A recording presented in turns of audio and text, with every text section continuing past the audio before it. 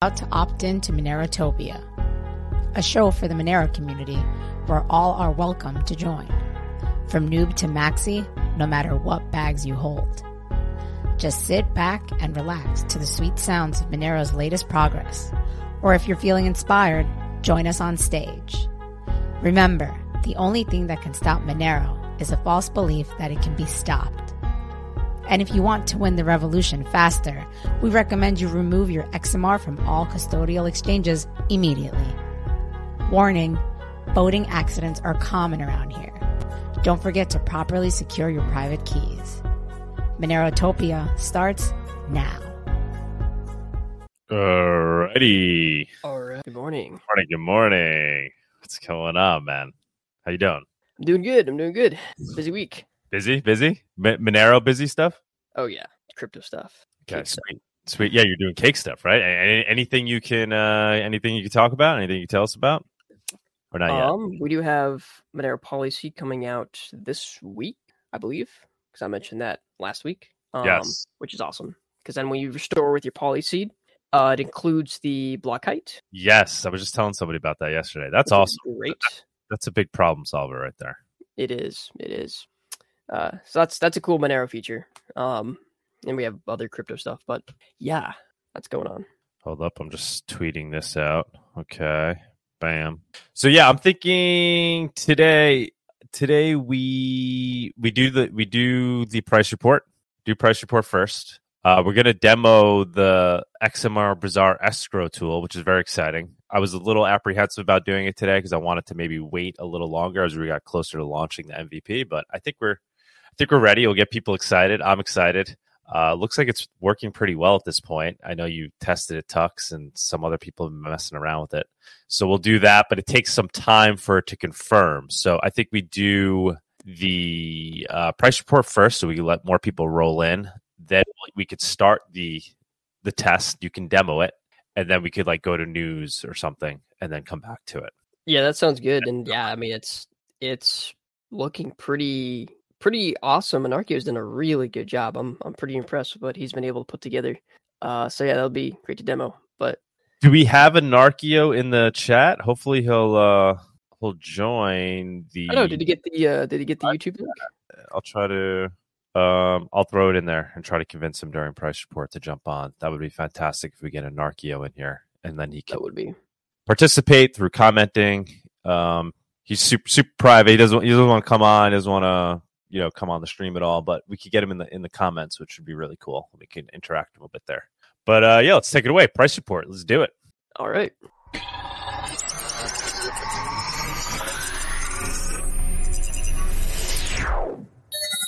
The Monerotopia Price Report segment is sponsored by Local Monero.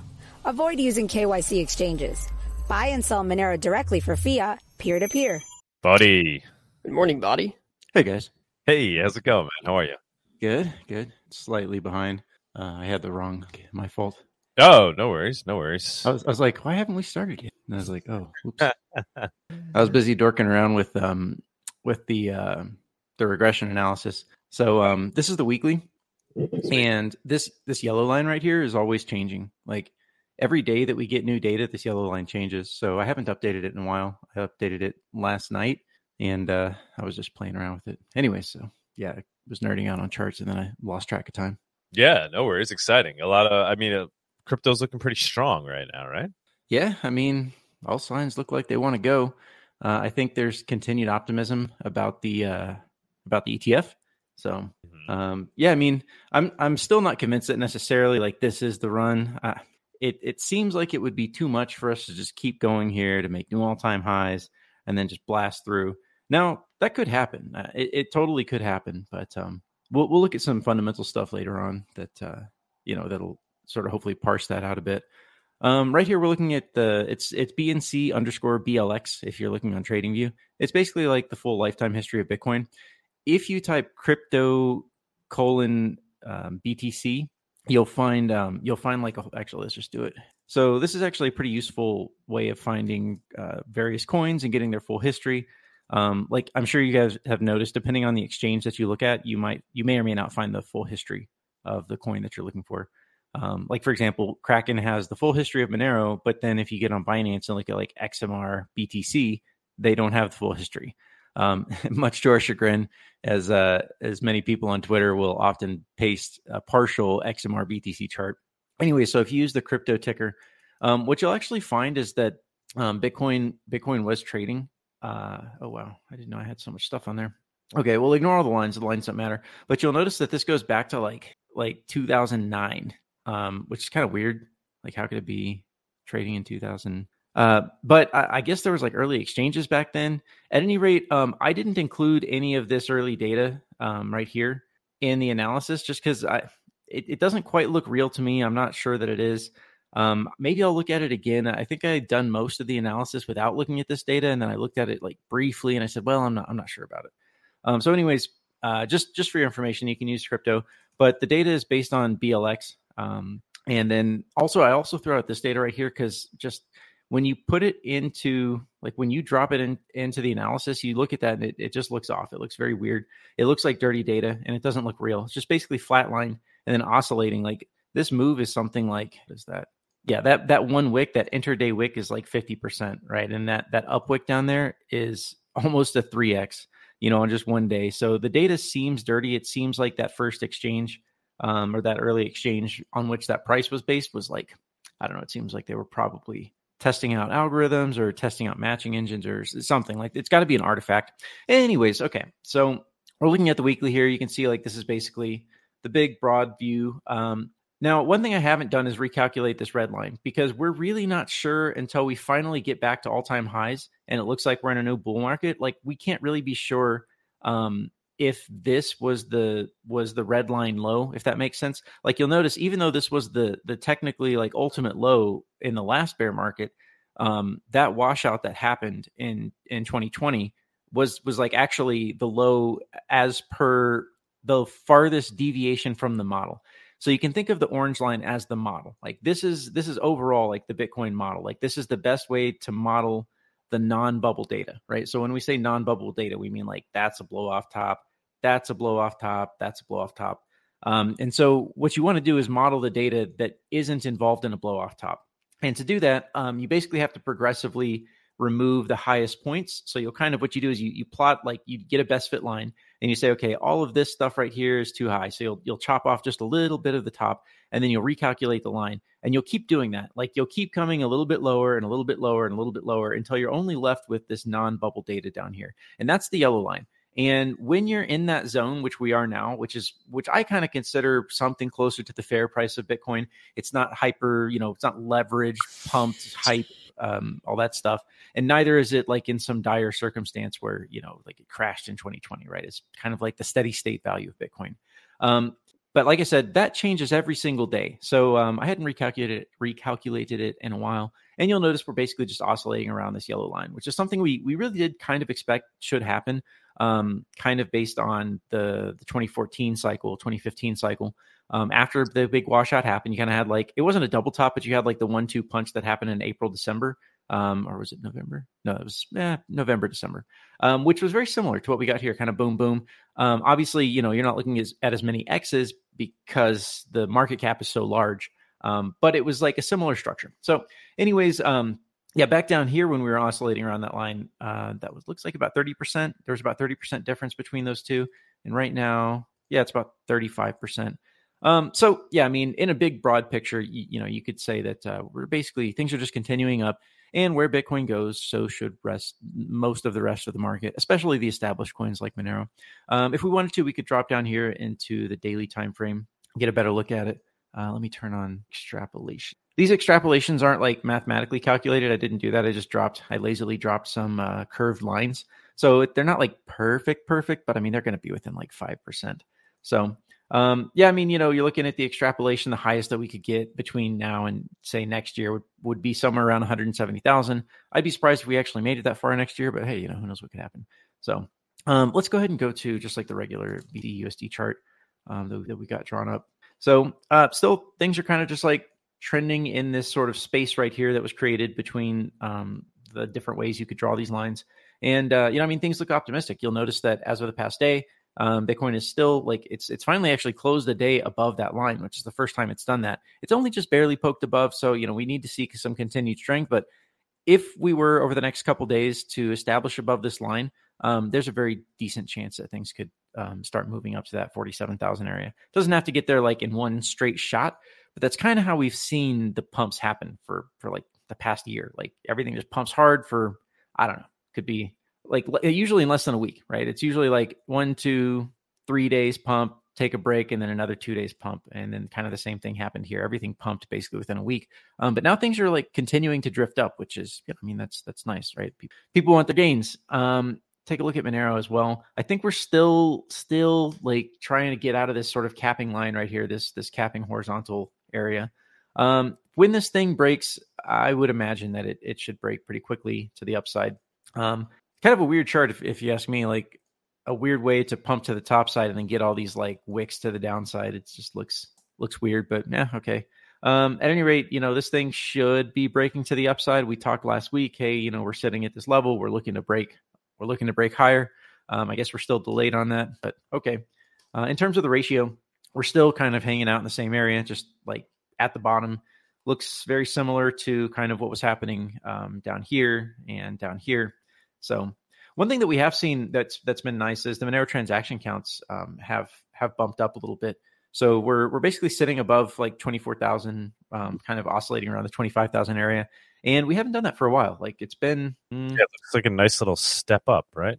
Yeah, we had like this bounce. I don't know what that was. Yeah, it's weird. Sometimes we get these big spikes.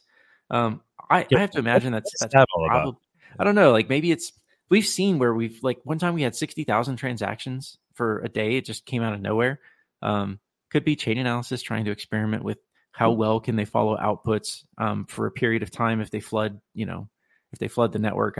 I would imagine they've got the resources to play around with that. So why wouldn't you? If you're them and you've got billions of dollars, like why wouldn't you?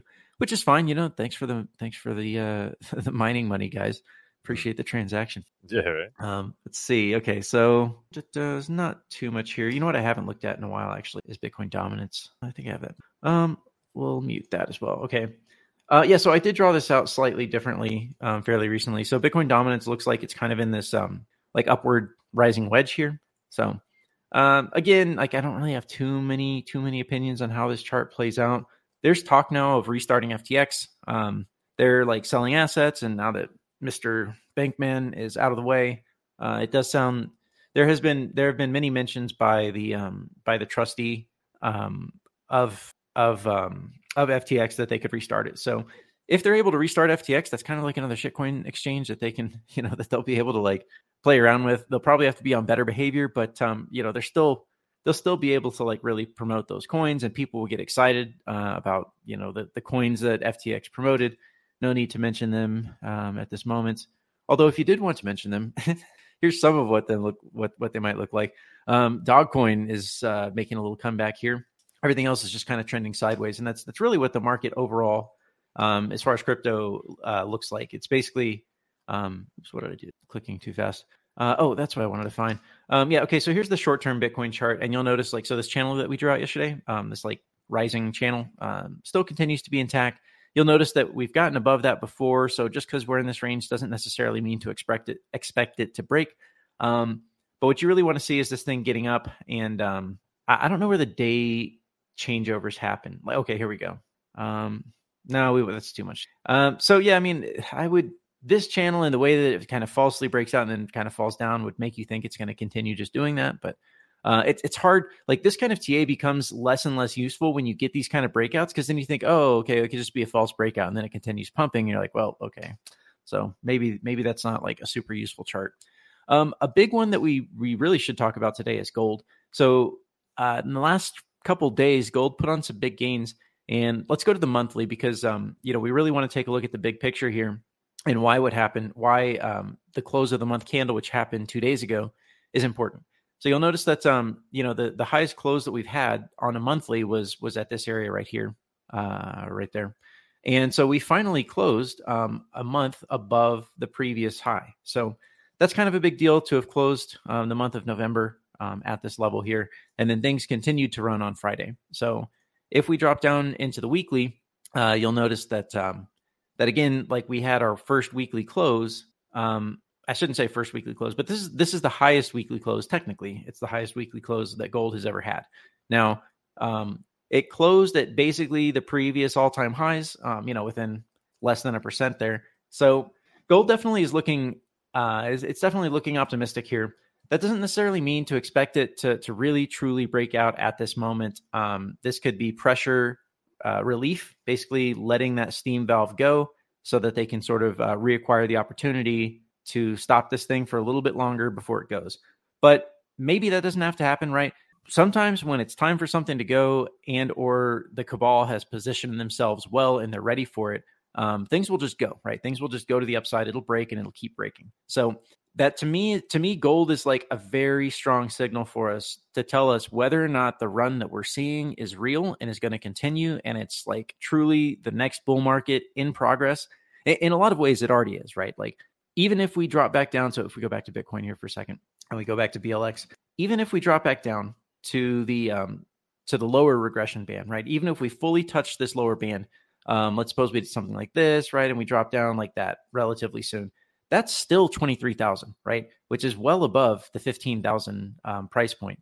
So, I mean, we basically like you could, unless things like really crash in some catastrophic kind of way, we really are already in the new bull market in sort of a very, very general sense.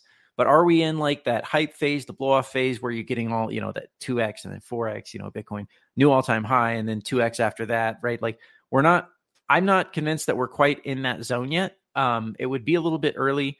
And there are some macro signals that might contradict that or that could give us something to worry about, things like recession concerns like that. But coming back to gold, to me, gold is a very important thing for us to look at, an important metric, because if gold breaks quickly to new all-time highs, establishes that, and then starts running like that, this kind of pattern right here, that's a big signal that we are basically moving into a new macro large bull market and to be long with pretty much your entire stack. Gold runs first. That's just the pattern. It's what they do. Again, you run gold first. You let that steam valve go. You position yourself before that steam valve blows. So you run gold. You run it too high. You get all of the hype involved. All the gold bugs come out and they start buying your gold, right? So now you're unloading your bags onto the market, and then you're switching into the markets that you actually want people to pay attention to for the long term. You suppress gold for a very long term while you keep pumping the financials market. So we're talking the NASDAQ, stock market, all that good stuff. And that's the pattern. It keeps it. So first of all, you make money because, if you're an insider, if you're a cabal, if you're part of the, the gold suppression cabal, you're making money off of that trade. And even if you weren't making money, even if you had to pay to do it, that's still good for you because you don't want people buying a sovereign money, a sovereign asset, a bearer asset that, that you can't control. So you get them excited and then you dump on them and then they don't have any gains. And then everyone sees gold for a year or two while the stock market runs, gold is just flat. And everyone's like, I don't want part of it. I don't want any of that. And then everyone just naturally moves into the stock market. So the idea is that you're trying to influence the social fabric. And we've talked about this many times before. But again, this is the reason why you really want to look at gold. They're going to run gold first, most likely, and that will tell us that we're in a new macro bull market. So one reason to suspect that this isn't like the big one to the upside, that is not to the downside, is because of the reverse repos. Basically, everything that we've seen for the past, let's just say month or two, I think has been largely propelled by the release of funds that are in the reverse repo market, right? Like, all of this action where the reverse repo market was moving to the upside and continued to move to the upside. That was like bad. That was all like negative for crypto. It was actually incredible that so much money had left risk assets, risk markets into the reverse repo markets, and yet we still managed to make a new all-time high in stocks and crypto. That was a lot of leverage and a lot of fraud. But anyways, this reverse repo just continues to drop, continues to fall off a cliff. But you'll notice that, you can't go lower than zero. So this thing at this rate will be done by January of next year. And then you have to ask yourself, well, where are they going to come up with liquidity to keep pumping these markets? In the green here, this green line, that's sort of like the larger liquidity picture, right? So that's reverse repos, the U.S. Treasury balance sheet, the Federal Reserve balance sheet, and the M2 money supply. So you notice this this big uptick right here. And this uptick signals that, hey, stocks are probably gonna move up, right? There's liquidity in the market and things are probably going to move up. I'm surprised that stocks didn't even take hardly a pullback at all. Like, it's having some resistance here. But this thing could easily, especially with more liquidity jumping into the markets, if we continue to see these reverse repos falling, stocks are going to continue going up, and probably gold will continue going up with. But once this thing reaches zero, a lot of people are scratching their heads. Okay, well, where are you guys going to get the money that you need? So, for example, the federal government lately, they've had terrible sales on their long-term bonds, and they've been relying heavily on the short end of the yield curve. So the lower, the 3-month, the 6-month, the 1-year bonds, they've been selling a lot of those, and they've been convincing institutions to come out of the reverse repo and then buy their bonds, these short-term bonds. Right now, we are seeing the long-term bonds take a pullback here, and we are seeing it looks a little bit like the short-term bonds even are starting to drop off. So if these start falling below the current federal funds rate, that starts to become a problem, right? So we're not there yet. But if this thing starts to fall down, if these bonds, if the rates start to drop, that's probably a bad sign, especially if we're running out of reverse repo liquidity. That would be a bad sign for continued gains in the market.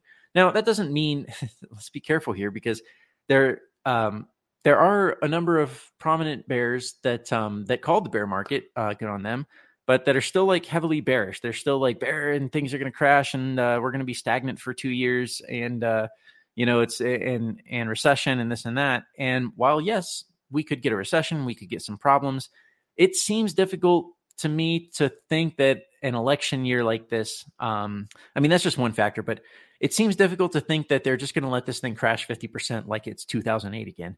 So while yes, we could get some pullback, while yes, maybe a recession does cause some large drop off here, in the stock market over some period of time next year, that thing will bounce back. They'll open the floodgates. They have to open the floodgates. They're politicians. They need the money to print for their federal government. And the way to do that is to wash the markets and liquidity.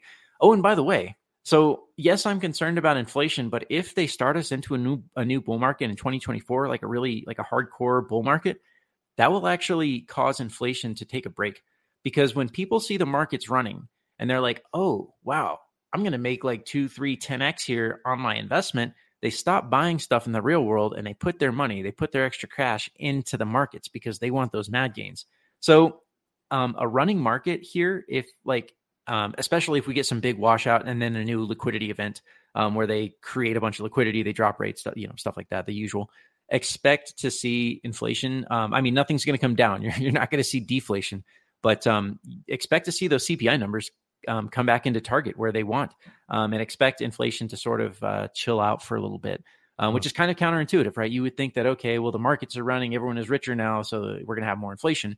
But, remember the decade after 2008 when inflation was actually pretty low. The inflation did not do what all the libertarians said it was going to do, which is kind of a note to libertarians. If you were one of the guys for a decade talking about hyperinflation and all the money and the quantitative easing happening, and that didn't cause inflation in the real economy, you should note to yourself that something more complex is going on, and you need to understand why that happened.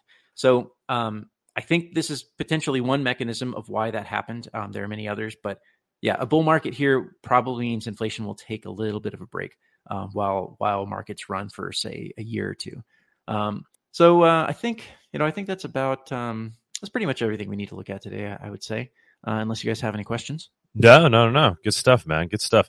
Yeah, I would think, I never really thought about that. I would think as the market goes up, people are feeling richer. You would think they'd be spending more in the real world. But you're saying they actually get more pulled into the market at that point and are looking to just throw more money in the market and not spend. Yeah, it's a partial factor, right? It's not the full picture, but if you'll notice that 2020, 2021, for most of that time period, inflation was actually pretty good. It wasn't terrible, even though the markets had Bitcoin had just done 3.5x from its all-time high. The inflation didn't hit until the markets were peaking. It's kind of okay, everyone wants to be in the market, and then it's a bit of a game of chicken. And then people start getting out of the market, say, hey, I'm rich, and they start spending money, right? This in aggregate, this kind of action happens. And then people, Then they start realizing the top is come and gone, and so people are like, oh crap, let me buy something. Oh crap, the inflation is here. I better buy even more. So kind of you get these like magnification feedback effects. Seems like the timing is going to be pretty good for Biden to be out there being like, look at the economy, look at the stock market, look at everything's great, right? Yeah. Are we heading in that direction? I mean, I really do ask myself that, because those criminals have done everything that they possibly can across every domain to cheat the system. I mean, the system itself, but never mind the anarchy part of it. They've done everything that they can to cheat the system. And so why wouldn't they cheat the markets? Why wouldn't they pump the markets and make everyone feel better going into the election? Yeah, it's like the easiest move for them. They're definitely trying it. It's whether or not they could pull it off, right? We shall see. They'll have to get creative after they run out of those reverse repos, but I bet you they got some tricks up their sleeve. Yeah. Which is fine. Give me those gains. Give me them gains. All right, man. Thank you as always. Greatly appreciate it, buddy. Thank you. Yeah. Fantastic. Sweet. Later, guys. Thanks, buddy. Later. All right. We will keep it moving. Tux, what do you think? Should we do the demo now and then jump into news? Would that be? Yeah, we should start it. Okay. And Anarchio is really wanting 3 people to do it. So I am going to be the buyer. Okay. I'm going to send you the seller link, and I'm going to give Redane the mediator. You're going to send me the seller link? Yeah. You good with that? I mean, I don't have like. I can give you a address. Everything. I got you an address. You can just use one of mine. I do have Featherwell, but I haven't. If you haven't put any coins in. Well, actually, since you're the seller, you wouldn't have to. But I can just give you one of my addresses. I think it'd be better if you just do. Or why does it? Why about you, Anarchio, and Radon? I mean, yeah. I don't think he wanted to. Let me ask. Okay. He was very persistent on 3 people doing it. Why? Just doing all 3 parts. I don't know. I mean, I get that. We'll do that offline. We've done that offline, but for purposes of showing, just demoing it, right? Without making sure, we could actually show it off, right? Because then you could screen share all 3 parts. Yeah. Yeah. That's you'll have to ask him in the chat real quick. Okay. Well, let's see. What's the issue? I don't get it. I don't know. Anarchio, are you in the chat? Is he in the chat? I think he said he was having trouble with having YouTube open because it's like really it's really slow for him. Okay, because I know he's like by a tour or whatever. Yeah, I would just you demo it. I don't really understand I mean, we realize this is a demo, right? So could theoretically we be pulling tricks behind the street? It's like scenes. It's not actually working. Sure, yeah, but we're right now we're just demoing it. We're showing it to you. I guess you have to trust that it's working at this point. Here, I'll do the buyer and the seller, and I'll have Redane do the media because he's in the chat. He's ready to do that. Okay. And then we can show off the chat, so he can start messaging me in the chat on the escrow itself. So I'm going to share my screen. Let me get these windows up here. Because for me to participate, I need Feather Wallet up and running, right? No, that's what I'm saying. I could just give you one of my addresses. You can use my wallet. Okay. You know what I'm saying? If you want, all right. If you want to send the link, so okay, all right. You'll be the seller then. Right, I'll create the. All right, I'll show what this looks like creating the new escrow. I'm gonna share my screen. Try to get a full screen here. Just trying to make this as painless as possible for yeah viewers at home. All right. So here is. Oh look, I've got a previous one saved right there. I'm gonna make a new one though. This is the escrow. This is like a kind of like a second version of the escrow tool. I haven't seen this in months, right? I saw it last time we tested it.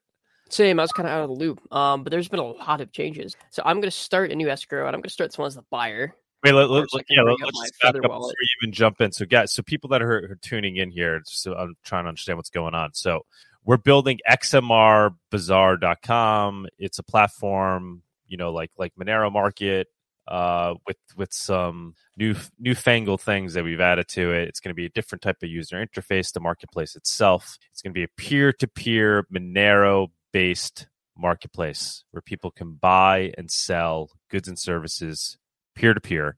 But the real crux of it, the main technology that we've been focused on is essentially a trustless escrow system that we were building into it that allows buyers and sellers to enter into transactions that go into an escrow account. That's then where that's control that requires two signers for the transaction to go through. So there is a buyer, a seller, and a mediator, right? And so the mediator is going to be this third party. It could be a representative from XMRbazaar. It may be that we allow just anybody to kind of be mediators on XMRbazaar, and they'll have their own accounts, so you can pick and choose who your mediator will be based on their past performance. But the idea being is it creates a way for people to trustlessly make a Monero exchange using an escrow system that XMRbazaar essentially doesn't control, right? Will just be a third signer to the transaction, whether it's us or some other party that's acting as the mediator. And that's really what this is all about. So we're showcasing this tool that Anarchio built. He's building the entire XMRbazaar platform, but he's really been focused on this escrow tool. So right now, Tux is going to showcase how the tool works between the buyer, the seller, and the mediator. Yeah, that was a pretty good explanation. Is that a good explanation? Yeah. I mean, right now it's like, so right now if anybody who's used Monero Market, they do have escrow, but what you're doing is you're basically, if you're buying something on Monero Market currently, you're sending your Monero, it's going to Monero Market. They're holding that Monero, right? And then they're releasing it when they're essentially given the go ahead to do so, right? When they believe it's the right time to release that Monero. So it's being held by the platform itself. In this scenario, with this escrow system, XMRbazaar is technically never holding your Monero. Nobody's holding your Monero. It's using multi-signature, and it requires two signatures for a transaction to go through. Right, so and you'll see exactly why it's non-custodial in just a second when I set it up. So it requires the sender to sign, and then the receiver to also sign. That would be two transactions. It goes through. But in the instances where there's a dispute and the sender doesn't want to release the funds, that's where, for example, the mediator would step in, and they would be the second signer, whether it's they're then returning the money back or letting the transaction go through. They would decide at that point, and they would be the second signer in the multi-sig transaction. Yep. But yeah, I guess I'll go ahead and set up a new escrow from the buyer, and I'm just going to do random amount, 0.57, whatever. And the mediation fee, so this is the fee that'll go to the mediator in the final transaction once the money goes wherever it needs to go. So the mediator will get 0.05. And then, of course, I need a return address in case it does get refunded back to me. So I'm going to copy that, start that escrow, and now it's going to start loading the wallet here. And now, can anybody essentially start the process? Oh, no, obviously, I guess the buyer needs to start the... No, you can start as any. Okay, you can start as anybody. Okay. And, of course, this will hopefully be more integrated into the platform, but this was built sort of as a standalone that will be able to be adaptable in the future, just so he could actually figure out how does this even work? Like how does setting this all up work? It'll take a second to create the wallet because it's doing all this on the client side. Yeah, so this is entirely non-custodial for all of the wallets, or for the multi-sig wallet itself and all the parts that the people need to download. And it generates each person's part of the wallet on the client side. And because of that, you'll want to, it'll cache, it'll save some stuff in an IndexedDB. It'll cache some stuff in the browser, but you'll want to save. Yep, see, here you go. Save your mnemonic, because this is not on the server. You can't just get this back. Yeah, this is really important to note, and this is what makes it trustless, right? We're not generating Monero wallets and they're running on XMRbazaar server. You're client side right here. All client side. I'm actually going to save that in case I have to reload the page for any reason. The seller and the buyer and the mediator are controlling their own keys throughout this entire... And done. So now I'm presented with this nice screen that lets me have a seller link and a mediator link. So I'm going to go ahead and give this one to you, Doug. Copy that one, send that one to you. And if you scroll up on that chat, he's got the username and password for that URL to open, and I'll also send you a. Combat Fire saying, has this been posted in Dread? I bet they'd be interested. Definitely not. They might be interested though. We're obviously this is all going to be open source and released to the wild, but we want the first implementation to be released via the XMRbazaar platform. And here's your address, Doug. I'm also going to send that to you in that Matrix channel. There you go. Oh, you're sending it. Hold on. I still got to send this one to Redain, so I'll do that. Hold on, I didn't even have Matrix open up on my computer. So as soon as these guys get connected with their own part, it should go ahead and it should update. Where are you sending it to? You sent it on Matrix. Okay, let's see. Chow Bungaman. All right. What did you wait? You sent me that. I see a link that you sent to Radan. Look, the one I sent you. Oh, up top. Okay, sorry. And then use the address I sent you, and then I just sent you the username and password for that URL. I'm still waiting on Redain. Okay. Thing. Oh, username. And then what's that other key? What's that key you sent me? That's the address. That's a StageNet address you need to use. Okay. Which is just on my wallet. What should I send you? Okay, I sent you the seller one. Very good. Okay. I'm getting I guess should I be sharing my screen here too? Or no, it's only going to show one at a time. Okay. So I'm seeing a screen, join escrow. Do you want to join this escrow? Escrow amount 0.57 XMR, escrow fee 0.05 XMR. Your role is the seller. And then it's showing so I have to put in a Monero address, right? Yep. So the one I just copied you. Okay. Very cool. So I'm going to be joining the escrow now. Tux invited me to join the escrow, sent me the link.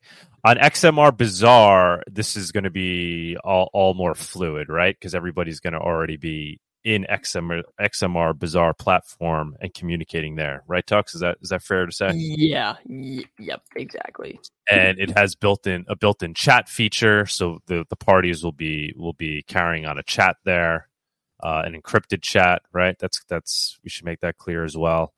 XMRbazaar really isn't going to be obtaining much information at all, right, about the users, right? They'll just the amount of like the actual data that that will be running through our servers. Do we have? Can you explain that at all? I know Anarchio is probably better suited for that, but if you could try to about the chat. Yeah, just in general, right? Yeah, so the only thing that's actually going to be stored on the server is the chat, but that's end-to-end encrypted. It's encrypted using, I think you said, a private view key tied to the Monero wallet itself. Oh, wait, hold on. I did. It says, please log out of your existing escrow first. Is it saying that to you? Yeah. Do I have another thing open or something? That? I don't know, man. Join escrow. Please log out of your existing escrow first. Did it just show up out of nowhere? I thought you tried to get into it. Yeah, why is it telling me to log out of an existing escrow? I wonder if it has to do with the fact that I had another one open. Not like that's kind of weird. All right, get started. Start a new escrow, open existing escrow. Yeah, let me just try another one. This is why it's Yeah, I think we should have just had you do it. Yeah, I'm just going to go ahead and do it all on my own. That's what we're originally going to do. All right. I opened it in incognito, so hopefully it won't be using any cache or cookies from the other one. Mm-hmm. So I'm going to do the exact same thing. Before copy address, start escrow. Now I'm going to open, once these links show up, I'll have my other browser come up here so I can show what that looks like. All right, so what are you doing now at this point? It's loading a new wallet. Yeah, anybody that wants to help continue to work on this, and really just for testing purposes, we created a Matrix chat, right? Yeah, I just created one, which for some reason you said you couldn't join. I have no idea why. It's public. It's a Monero.social space, but I can send it in the chat if you want me to and see if other people. Yeah, if you could send that there. Anybody that's interested in XMRbazaar. Oh, Redain joined. Okay. When it launches, you could join that chat. Right, here we go. I'm going to save that this chat talking about XMRbazaar as it evolves, and then you could be, along for the ride to help us out, be an early adopter. That'd be great. All right, save mnemonic, done. All right, I'm going to try this myself. I'm going to copy seller link, copy. I'm going to bring another browser over here. See if this works. Oh yeah, I got to log into the site. 1 second. I'm using different browsers just so there's no issues with the database. All right, so there we go. It pulled up the amounts, and my role is seller based on that link. And now I'm going to put in a different address. Let me do the seller app here. This is all from the same wallet. I just labeled different addresses. Oh, yep, there's that error. Please log out of your existing escrow first. I'm not sure. And I'm logged into it now too. There's no error. This should be a totally different one. This browser clears everything. Who said whose details places at once? Yeah, this browser clears everything. It's the mobile browser. It clears everything when you close it. And this incognito. So should be totally separate database, separate cookie space. Weird. Yeah, Narkia is saying, did you I don't know. I guess something's gotta be cleared, right? I'm not sure. There's nothing to be cleared. That's the weird part. Basically nothing. I do have this one still open, but this is in the non-incognito, so that really shouldn't matter. I'm gonna log into that one anyway. I don't know, it's still doing that. You tested it last night on your own? I did, yep, tested the whole thing last night, and it worked pretty well. I didn't really have any issues with it, so I'm not sure. Okay. Well, we could try another time. I guess consider this a sneak peek of what's to come, guys. Yeah. There's no point in boring people here as we just continue to go through screens. I'm just trying on Tor browser, just as a browser at all. I don't think it's related to cache or anything. Which these browsers I use. Do a transaction without a mediator. Yes, you'll be able to do a transaction with directly. It just won't be escrow, right? So this is if you want to use escrow, you'll have that option, which will be this tool, which will be a lot more slick than what you're kind of viewing right now, because it's going to be built into XMRbazaar. The buyer, the seller, and the mediator will all be there together in a chat, and they'll work it out, and they'll start the process, and they'll go through the process. So yeah, you don't need to use this on XMRbazaar. You could just, if you want to take the risks, you can buy or sell a good or services directly with somebody else on the other end that's providing that good or service, and just sending them the XMR and trusting that they'll deliver. Or in cases where maybe it's a larger item or something, that's when you would use the escrow, right? So that you would feel comfortable as a participant in the trade, knowing that you've received your item, for example, before sending payment, things like that. So it leads to less people taking advantage, which is something that needs to be figured out in these peer-to-peer marketplaces. And it's not custodial, which is the really important part, because clamping regulations and regulatory pressure, will make doing custodial escrows just non-viable.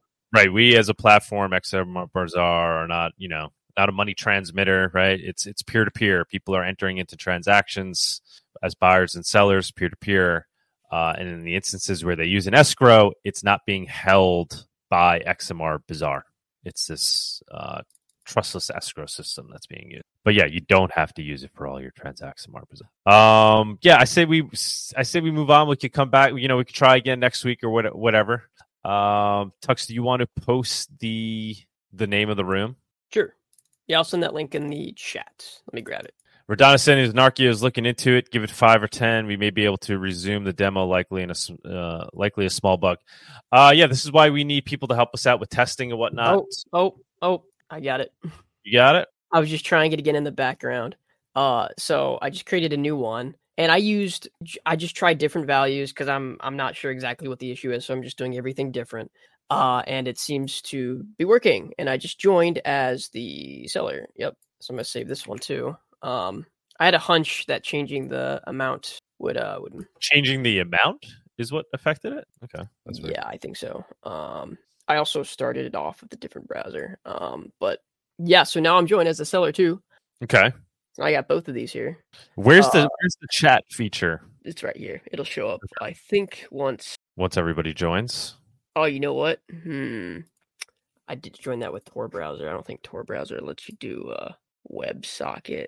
Let me join the mediator and see if that'll work properly, because it's saying the buyer isn't joined or the seller isn't joined, even though he kind of is. Let me open this on a different browser because I can restore. Let me open this one on Chrome here.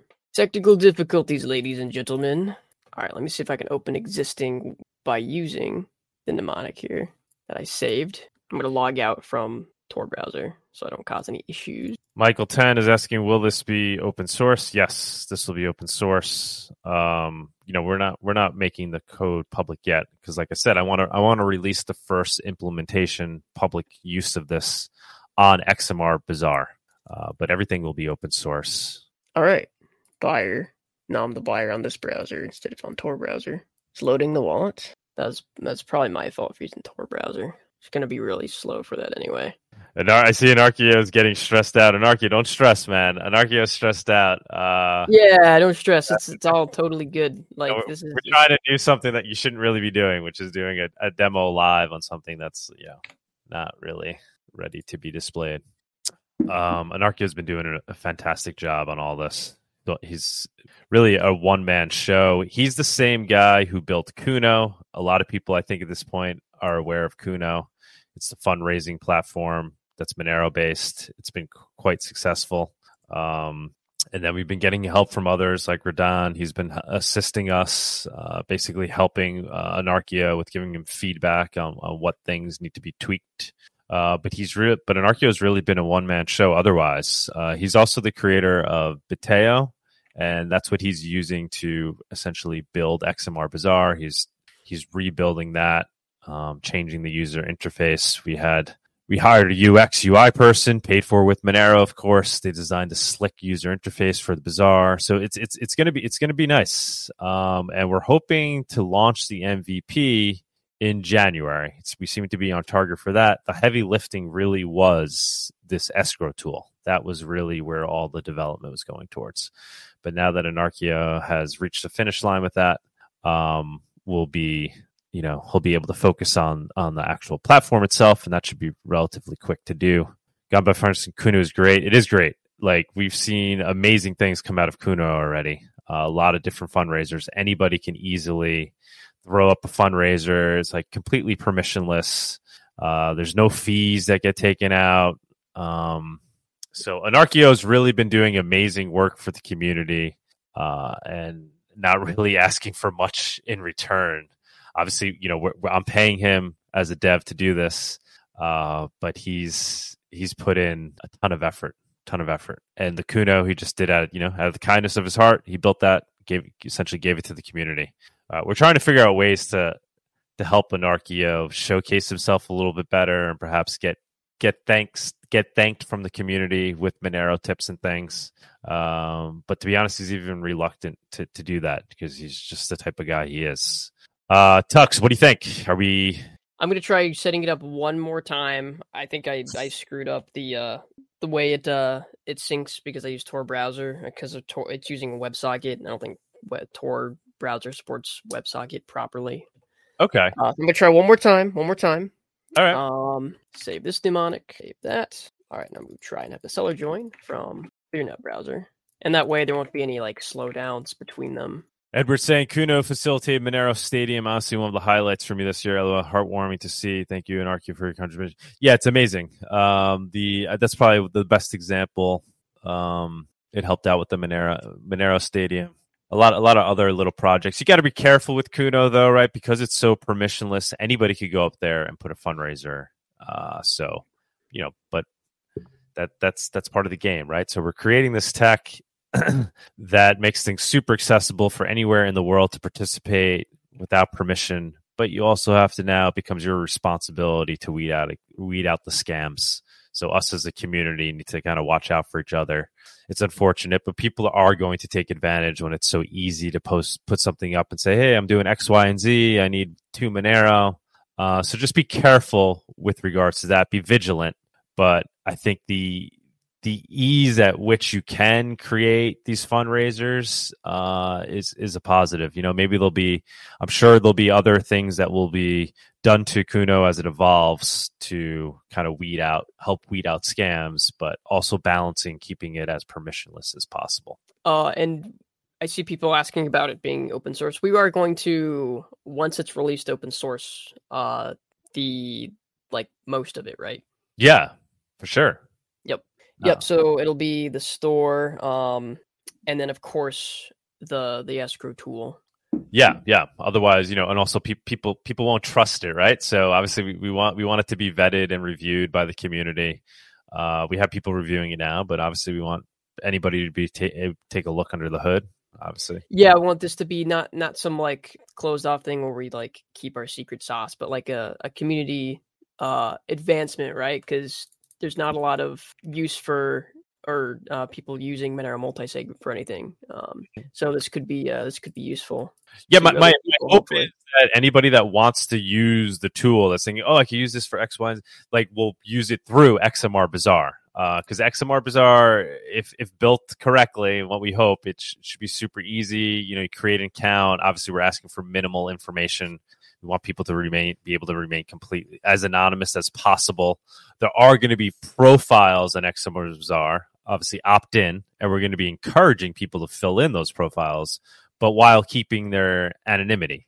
So the profiles will really be for purposes of showcasing kind of the services you're looking to offer the community, or that the goods and services that you're looking to purchase from the community, so we could build this circular economy that we're talking about. There it is. It's right. Going away. It's zooming. It's going away. So I guess I had to just connect all of them before it would start to show other ones being online. But once I got the mediator on too, it just started working. So okay. Yeah. So we've got buyer, seller, and mediator. See, I knew this would work. I wasn't giving up. Got to show this for Anarchio. So now it's just waiting for deposit. And as you can see, they're all synced, and we can all, I think I'll chat. Okay. Oh, yeah. There's a chat. Sweet. Yeah, and like the chat works pretty instant. The chat is end-to-end encrypted. Right. It is stored on the server, but it's encrypted with, I think, a private view key is what he said. So I'm going to go ahead and grab up my Feather wallet here. I'm going to send a transaction. I'm going to copy this, and I'm going to over deposit just to make sure that I'll get that 0.3 back, just to show that off. That's why I had a refund address for the buyer in case there's an over deposit, or of course he gets the refunded. So I'm going to send that. So you're the buyer right now. I'm the buyer. I'm sending as the buyer. Right. Feather wallet's building that transaction, and it's going to say okay. Looks like the right address. Send. And now we wait for the StageNet transaction. Yeah, to be clear, guys, this is running on StageNet. Right. Yep. But this would theoretically work on. Yeah. Which honestly, at this point, might be better for testing because Monero is so cheap. It's not like Bitcoin where I'm like having to like spend $8 every transaction. Mainnet's actually faster for Monero than the StageNet. So. Oh, it's faster? That's right. Yeah. Way faster. On average for me, I think it's like 20 minutes, 25 minutes total confirmation time. On the StageNet, it took like 40 minutes to an hour. I was testing last night. But yeah, we'll see. We'll have to wait on this and see. But as soon as this gets one confirmation, this will show that the deposit is in here, but unconfirmed. Like even use cases, guys, people that are watching this, even things like local Monero, right? People are using local Monero. They might use XMRbazaar for similar types of things using this escrow tool, right? As opposed to using the local Monero option. It's just going to be a new type of marketplace. Whatever you're selling or looking to buy, you'll have the ability to use this escrow tool built into it. So yeah, maybe you want to go sell gold bars for Monero, right? Peer to peer, you could use this escrow tool as you do it. Maybe you do want to trade Monero for cash on there. We were originally thinking, or at least I was originally thinking of the marketplace as like traditional goods and services, but I'm sure people will start to use it for those purposes too, right? Yeah, totally. Yep. And yeah, this doesn't even have one confirmation yet. So I'd like to see it get one confirmation. Tux never stopped. It's true. Tux didn't give up. He powered. I was like, we're going to show this. Panicking. Everybody's panicking. Tux is strong. I wanted to make sure Anarchio was able to see his thing work because I knew it worked because I tested it last night. But yeah, I'm gonna open this so I can see how many comps as. Yeah, it still has 0. Once this gets one confirmation, then we can do the news and stuff. Yes. And yeah, the chat is really slick. Yes. It's really fast, and like I said, it's encrypted, so you can say whatever you want.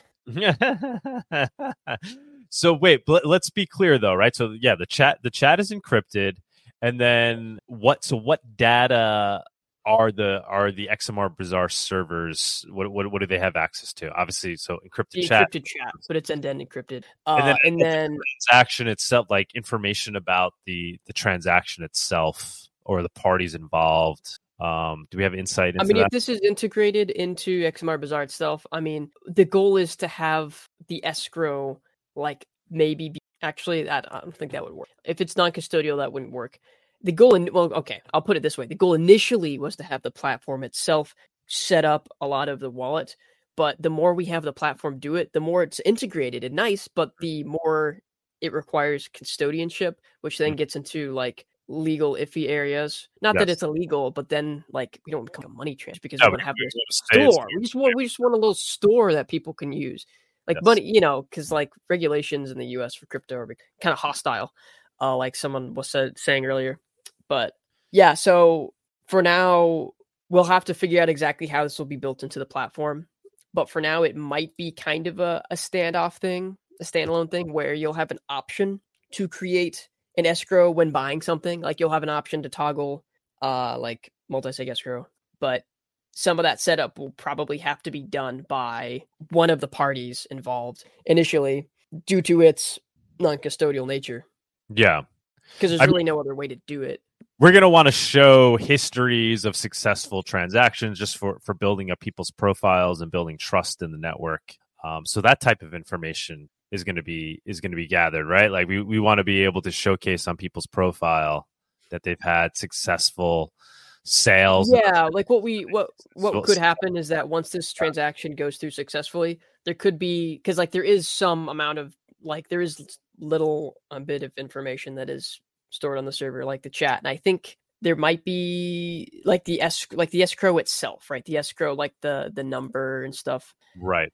That could be reported once the escrow is done and gone through. That could be reported to the server. Hey, it was successful, and that could give everybody involved a +1 trade point. They had one good trade, basically. Yes, exactly. If that makes sense. But as far as information being on the servers goes, it's just, I'll have to ask Anarchio specifically, but it's what I believe. It's just the escrow number, so you can join it. And the only related info would be the seller's number, the buyer's number, but none of this is going to be able to be seen by the server because this is all part of the multi-sig, which was created only locally. So there's not a lot of information there was handling, which is good and bad. But and it's fair to say XMRbazaar will be very Tor friendly, right? In terms of people being able to access it via Tor, right? It's built in such a way that people will be able to. Yeah, I'll see. I'll talk with him and see if I can get it to work with Tor browser. I'm not sure if that was just a glitch or if it was because of the WebSocket usage. It's possible that the chat might not work if it's just the chat using WebSocket, but yeah, I'll check on that later. Anarchio himself is super cognizant of these things because he himself, the way he accesses the internet and uses these services, he's very cognizant of the fact of making it as permissionless and accessible for all as possible. Oh yeah, considering the fact that he only doesn't want to access via Tor, don't really want to leave any breadcrumbs or traces behind when they're using things. Hold on, looks like we got 2 comps. Let me check for TX. Let me do that. It's going to sync the wallet now. It's doing a wallet sync, which downloads 20 megabytes. And since the wallet was created a few minutes ago, it's not a lot required for that. But it's actually checking locally in the browser for that transaction. It's probably take just a second. Oh, yep, there we go. So wallet has been synced. It found the TX, and now it's waiting for a decision to be made. And I can try to pay now, but it's going to give me an error just because. All right, so wait, just to explain. So right now, you sent the Monero as a buyer. It went into this multi-sig transaction, right? So it's just kind of correct. Yep, sitting in this multi-sig wallet. Yep, right. Waiting for nobody controls that Monero at that point, right? But now you as a buyer are ready to sign that transaction. Right. Yeah, I went ahead and clicked pay seller. There's an option to request refund, but I went ahead and just clicked pay seller. And on the seller side, I can now.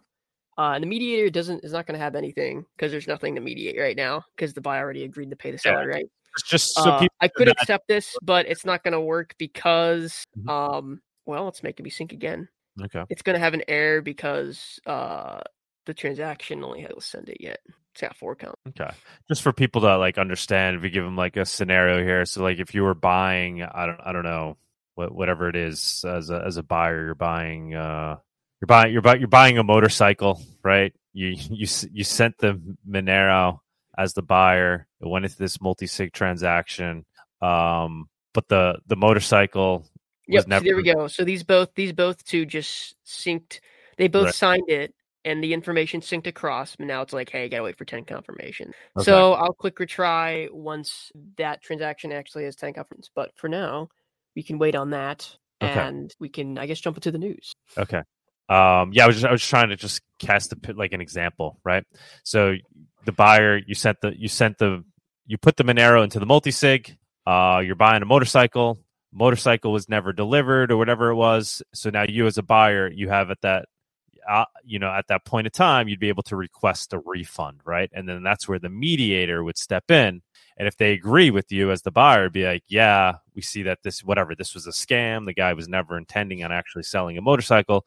The mediator would step in, sign the transaction, and it would go back to the buyer, right? Or the mediator may step in and be like, no, I've seen proof that the motorcycle was actually delivered. I know, buyer, you're saying it wasn't, but I trust the seller. He showed me proof of delivery.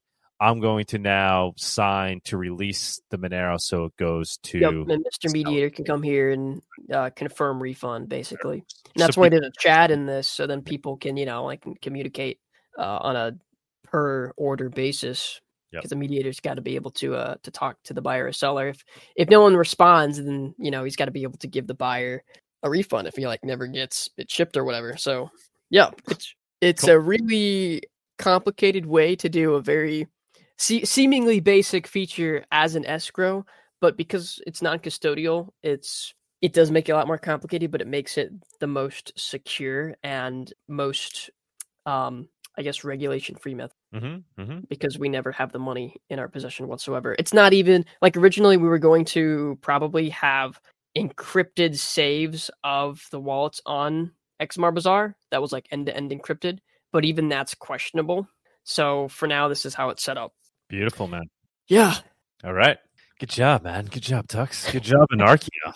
Yeah, good job to Anarchio. It's a pretty awesome tool. Yeah, I saw him freaking out, dude. Yeah. I knew he was going to be able to get it working. That's all good. And I think he said he already fixed the problem we were having. So, yep. All right, Anarchia, amazing. All right, let's jump to the news. Do the news, right? Yeah. Let me pull that up. Let me. I'll run the news segment. And now for our weekly news segment. Yeah. This week we'll run through the news on our own, and then we'll bring up the viewers on stage, just because we're realizing it just goes on forever if we do news with the viewers. As much as I like doing that, so if you're gonna jump up on stage, just kind of remember what the stories were, and you can bring up your points and discussion points afterwards if you want to comment on any of the news today. But this way we can get through the news, and then we'll have viewers on stage. All right. Yeah. Sorry, I'm slightly preoccupied. There's so much. Yeah, you must got a lot I'm going talking on to people, trying to set this thing up in the background. So better you than me.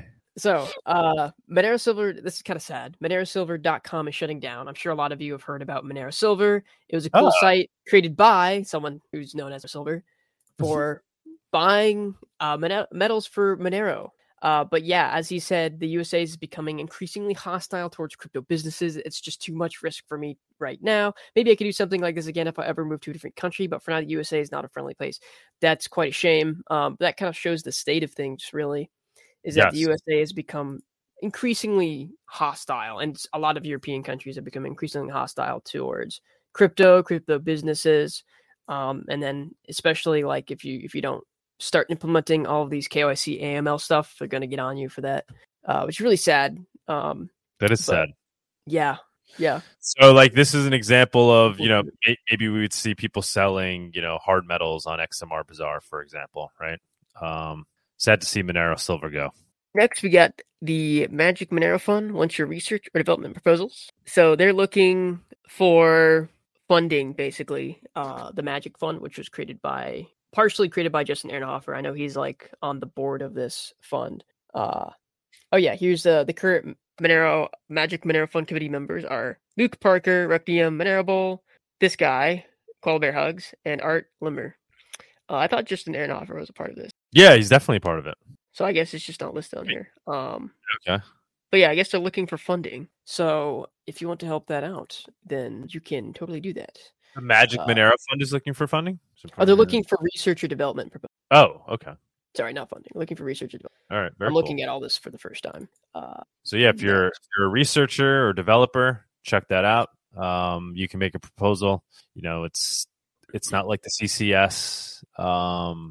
It's controlled by the Magic Monero Fund, and I guess they'll review proposals and then they reward if they think it's worthy. It's like a separate thing. Yeah, and they're an actual nonprofit, so you can they're fully tax deductible. The donations you make are tax deductible. So you want to give that money to a good cause instead of giving it to a bad cause, and there you go. That's the way to do it. You could donate to the Magic Monero Fund, and it's taxed. You get a tax deduction, and then they use that money you donated to give it out to researchers and devs. It's mainly projects like that. Cool. So next we have this tweet by our buddy Intraceable. Bitcoin. This is about Bitcoin not being censorship resistant. I didn't look through this, so I guess it's just I didn't have any time to look at it. But yeah, it's just him talking with some Bitcoin people and debating about it being censorship resistant, and like we all know it's not. Lots of things already. Yeah, I think it's what are they referring to here? I don't know if you go. Bitcoin not being censorship resistant is a more accepted fact. Here's a non-exhaustive list of those who couldn't see it. Oh yeah, I think I did see this tweet a while ago, earlier this week actually. So this is him. This is people that are saying Bitcoin will never have censored transactions, right? Bitcoin but what's censorship that Untraceable is referring to? Is it referring to mining pools? The mining pools. Mining pool censoring, yep. Okay. Because like a lot of two of the biggest, I think, what were the statistic again? It was like over 60% of Bitcoin hash rate is KYC'd, something crazy like that. Mm-hmm. Big mining pools in China, they're all KYC'd. Mm-hmm. So that's a very bad precedent for something that's supposed to be censorship resistant and decentralized. Yeah, he called it like several years ago, and people were like very doubtful. But as long as miners have the ability to see a UTXO history, they can willingly or forcefully censor it. I mean, that's all there is to it, really. Right, which Monero does not have that problem. We can't. No, can't see it wasn't really hard to see it, but some people just, I don't know. It is what it is. It's finally becoming a reality. We've been talking about it, for years, right? We were called is here, but now it's coming to fruition, and people are opening up their eyes to it and realizing that that's the main difference between Bitcoin and Monero. One of the primary. And then of course we've got a few more CBDC articles. I'm going to show a couple of the ones that you sent first. If I can open the link. All right. So Ande hasn't said Bitcoin Talk forum bans linking directly or indirectly to mixing services. They are not banning discussion about mixers or about Monero, they say. See if I can open this link. Yeah, I thought this was interesting. The Bitcoin Talk forum, that's like the original forum for Bitcoin, right? Cloudflare. There we go. Right, this is like where Satoshi was having conversations. Yeah, this is the OG Bitcoin forum basically. And now they've decided to self-censor themselves in terms of having. Well, no, I think they're going to still allow discussion about mixing and stuff, but they don't want anybody posting any links to any. Yeah, no linking. But they went out of their way. If you read on the bottom, if you read his post, the bottom of it, he goes out of his way to mention examples of things. I can't read it because it's small. Examples of things that are not banned. Can you read that, Tux? Right here, definition of a mixer. Oh, the bottom. Oh, thanks to the things that have not banned, mixers include exchangers, unless they have a mixing function, coin joins supporting non-custodial wallets, and Monero. All right, it's right there. There it is, so you guys. can still talk about Monero on the Bitcoin forum. Have no fear. Pretty wild that they have to go to this. I want to see. I'm going to read this real quick. For clarity, here's the definition of what we've got mixed. Something considered mixers meets all these requirements. It has a feature advertised for taking property, improving its privacy somehow, and then returning roughly its type of property. If a site is not primarily a mixer but has a mixer function, such as a mixer function on a gambling website, then the whole site is considered a mixer. If the site takes coins, give you possibly transferable IOUs, put it back and they mix coins much later, then the temporary conversion into a different type of property does not prevent it from being considered a mixer. So anything that anything that will make people's funds together and then give it back to you. Yeah, they don't want to be considered, a darknet forum, right? So I guess previously they had removed like references to dark markets, things like that, places where you can go. Now they're removing any references to mixers. The man got him. They're censoring. Yes, interesting. It's a shame, but how that is on the original Bitcoin forum. All right, pull up the next one here.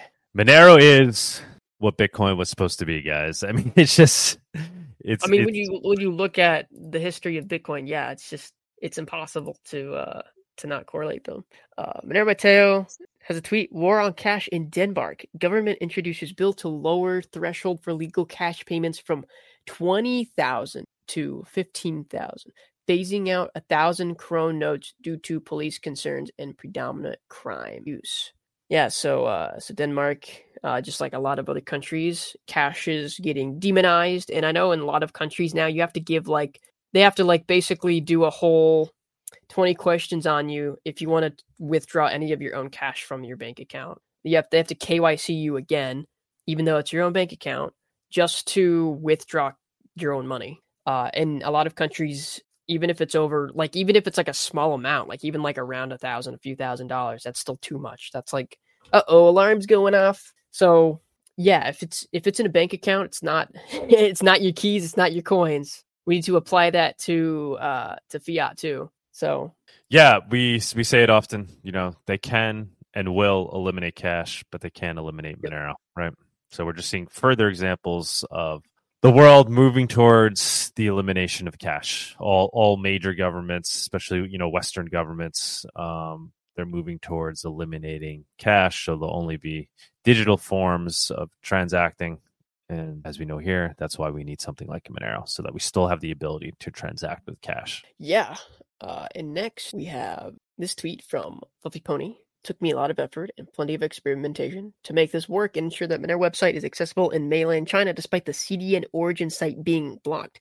Big thank you to Atari Labs who paid for this for years. They'll acknowledge or thanks. So I guess normally the DNS for Monero is blocked in China. Yeah, the CDN origin site is being blocked. So I'm not sure exactly what he did to make this work.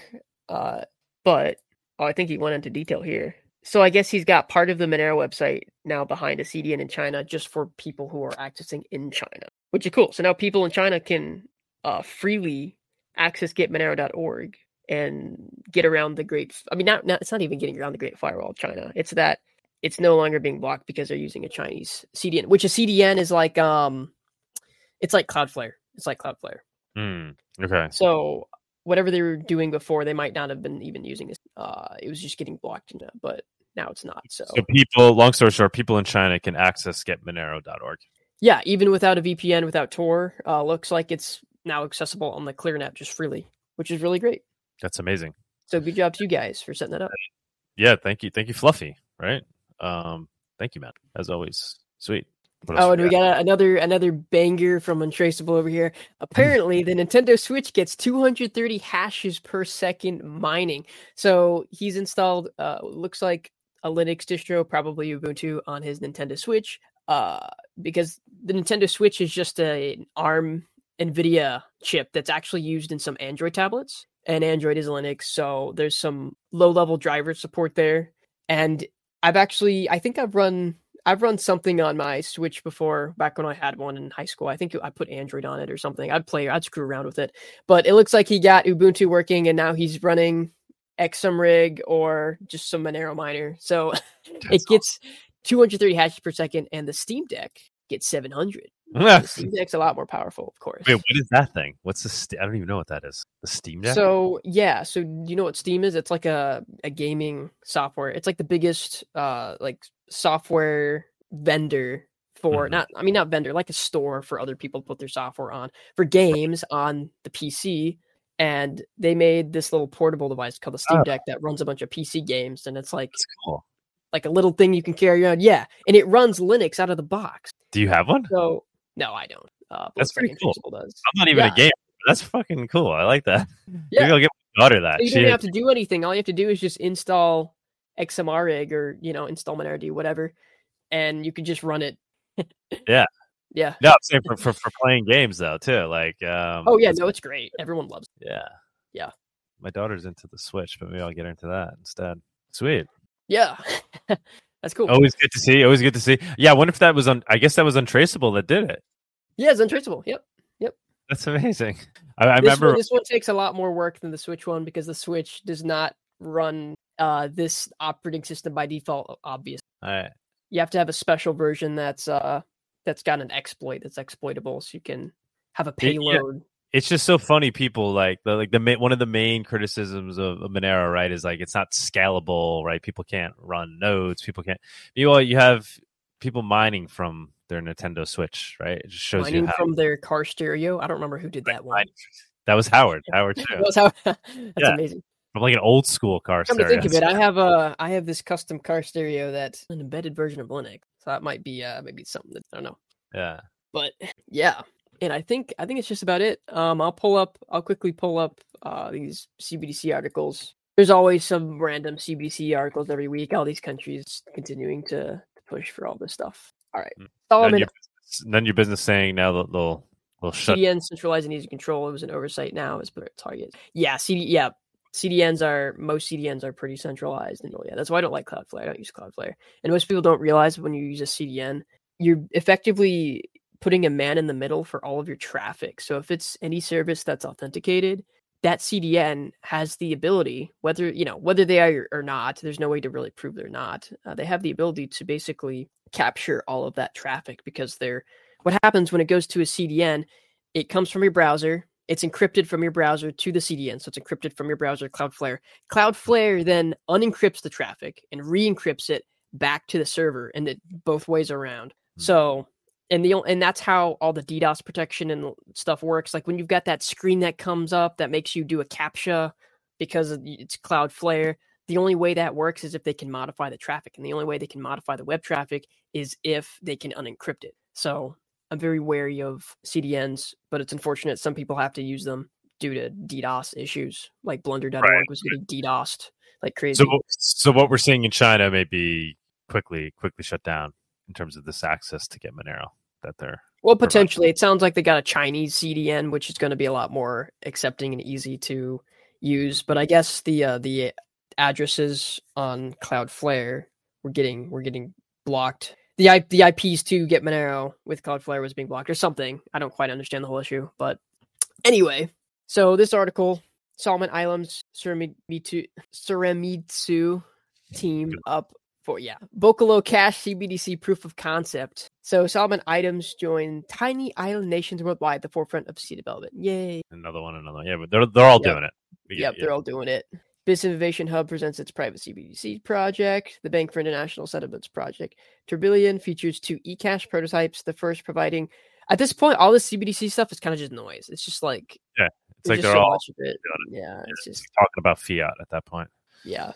And then Canada, of course. Digital Canadian dollars fails to impress despite high awareness. People who were aware of CBDCs were more reluctant to adapt to technology when compared to those who didn't know about it.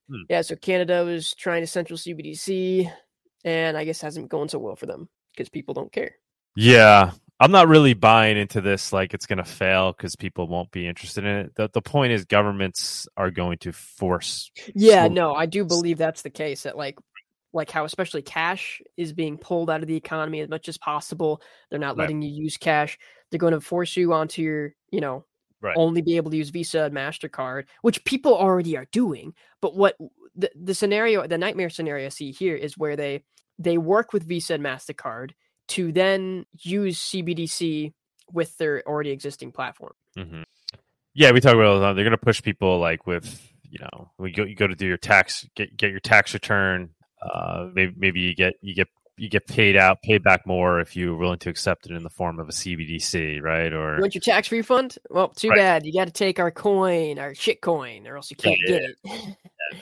that next stimulus check will be in the form of a CBDC, or With you'll get with whatever made up virus comes next. Right. Yeah, that's pretty much it for the news. All right, that wasn't too bad. No.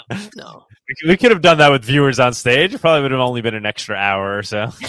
But let's run the viewers on stage, bring everybody up, and then at that point we could check in on our demo. Yeah, I'll go ahead and run that segment. And I should also run the guest segment at some point for the sponsor. Segment. I guess our guest is the XMRbazaar demo.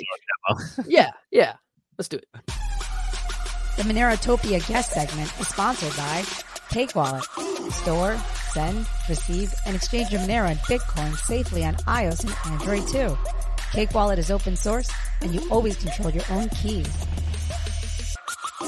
All right, guys. If you want to come up, here's the StreamYard link, and I'll be inviting everyone in a second. I'm going to check on our transaction here. Oh, look at that. It has gotten all its confirmation. So what that means is I can retry. Let's hope this works. Oh, there we go. Syncing wallet, generating the TX, saving wallet, and this one's syncing wallet. Now this one's signing the TX, and that should be it. I should have it show up. Oh, look at that. There's the 3 transactions, just as expected. There's the fee for the mediator. There's what was over deposited that I got back as a refund, and then there's the actual payment. So there you go. Sweet. That was it. It worked as expected. And this was in the scenario where you, as the buyer, you didn't request. I paid the seller. Nope, I paid the seller. I'm just getting in this wallet because I used addresses from the same wallet since I didn't have another one set up. Right. So this transaction was signed by the buyer and the seller. The mediator didn't partake in this at all. And right? I watched it happen live. It said generating TX and signing, and then this one was signing over here. Right. Yeah, that's pretty awesome. That's pretty cool. Right. Awesome. Amazing. Yeah, just to make it clear to everybody. So in the scenario where instead he would have hit refund, then the mediator would have had to take action and sign the transaction along with the buyer or the seller to decide which direction that money. Yep. Cool, man. It works. Thanks to Anarchio for working very hard on this. Yeah. Thank you again, Anarchio. Let's see who we could get. Anybody want to jump up on stage? All right. We got Last Gain on. We got Michael, who I spoke to last night. We did a Monero talk. Michael, what's going on, man? Yo, good morning. I'm making more coffee. Yeah, this is probably early for you guys. Last Gain on. How's it going? Very early. It's always very early, but I'm used to it. I'm having a great day, Doug. I hope you're having a great day. I am. I'm having a fantastic day. We saw the escrow tool working. What do you think about it? What are your thoughts? Well, yeah, for one, I suppose I could have speculated you are having a great day because you seem to have poured your heart and soul into this escrow project. I know that it clearly means a lot to you, and it means a lot to me too, because people have been clamoring from the hills forever. Oh, we need escrow. Oh, we need escrow. But then in traditional fashion, there's a whole bunch of people complaining, and then Doug goes and gets it done with the help of a couple of heavy lifters, right? So and I'm actually old enough in this space to remember when people would make the argument that Monero wasn't going to succeed because how would you have a multi-sig? How are you gonna secure transactions with third parties? I'm sure a lot of you guys remember everybody talking about how without these big convoluted blockchains that have way too much data stored in them, you're going to have smart contracts. You're going to have all of these things. But some of us who are old enough to remember the Unix philosophy that I bring up almost every week, doing one thing and doing it extremely well will always be preferable in the world of software. And we have once again demonstrated that philosophy is by far the best philosophy, because now you have yet another step of replacing the broken dinosaur legacy banking system with something that actually works. And I applaud the fact that you guys have an entrenched interest in making it open source software. I'd said earlier I would be more than happy to help foot a little bit of this cost here that you have incurred to yourself for the purposes of making it open source software. But I actually do agree with you that it's probably best to release a working model, then release it out to the community in good faith that they'll strengthen the software and try to use it in one location first, because you don't want to distribute the market like way out into the wild where people have to post the same thing for sale in 97 different locations. I think that the population of the Monero community is smart enough to know that if you introduce too much competition too quickly, it's going to rob the value of having such an exchange, and it's going to discourage the circular economy. However, having options in the long run is certainly great. We definitely need to focus on having a large pool of transactions. And a lot of people who might not be as interested in the market side of things that you've done here, keep in mind how many extra transactions that's going to add to the transaction pool. When there's a place that people can go to do their buying and selling, and how many people complain about the onboarding stuff, right? How do I get Monero? How do I get Monero? Well, make something, put it on the marketplace, and collect your Monero. It's that simple. You know, Right. Everybody always wants to figure out how to turn their phony fiat garbage into something that actually retains its value, like Monero, our friendly little stable coin. Well, do something productive and get yourself some Monero on XMRbazaar will be an option. And, that has been the dream from the beginning, hasn't it? Yeah. With no KYC, right? People can buy, can earn or spend Monero. But yeah, you bring up a very good point that the earning is a very, very powerful aspect of this. So anybody, anywhere in the world can, without permission, go on XMRbazaar, create a profile, essentially anonymously, and they can sell their goods or services. Services is certainly something that can be entirely remote, right? You can be, I don't know, you could be in Iran, right? You could be in Afghanistan. You could be wherever, and maybe you're offering graphic design services, and now you can earn Monero directly without KYC via XMRbazaar. Obviously, all these things are already possible, but we're trying to bring it, as Alaska Anon is saying, all to one place to try to build that network effect of people that want to participate in a Monero economy. For those of you who may be new to the space, I just want to be super clear here. We have watched it's basically a decade now of people who were haters being proven wrong time and time again, that Monero not only can, but has done everything that it set out to do. And what this small handful of people, Tux, Doug, Anarchio, there's a few others, is a tiny handful of diligent people have solved problems that our existing banking system can't solve today. Okay, and you just watched a live demo of all of the reasons why people have continued to hate on Monero. The idea, I can't onboard and stuff. And this is why, for any of you who are on the fence, you need to get up and do something. Okay, if you work all day and night, throw some cash towards the development funds. All right, if you have a trade or something, build up that inventory for the launch day of XMRbazaar. So there is an online store where you can pile up your Monero and build up your circular economy, because here it is. It's working. It's flourishing. And Doug, maybe you could share a little bit of insight on what communities Formosa is pretty close to a third world state not that long ago. How has it worked out for them to have a circular economy with Monero? Go ahead, tell us. Well, I think it's very early for them, right? So Formosa is a large province in Argentina, but Monero is really blossomed in Ibarrete, which is a small town, which is a very small part of Formosa, remotely located. I wouldn't say it's self-sustaining at this point.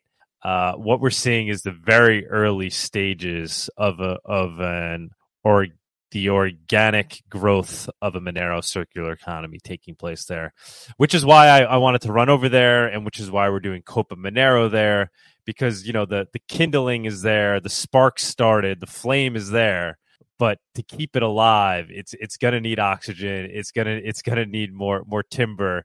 So I think it's our job as a community, where we see these little things start to blossom, to go then help bring it to the next stage. So I wouldn't really, conclude that we've created a Monero circular economy in Ibereta by any measure, but we've seen the inklings of what could grow into one.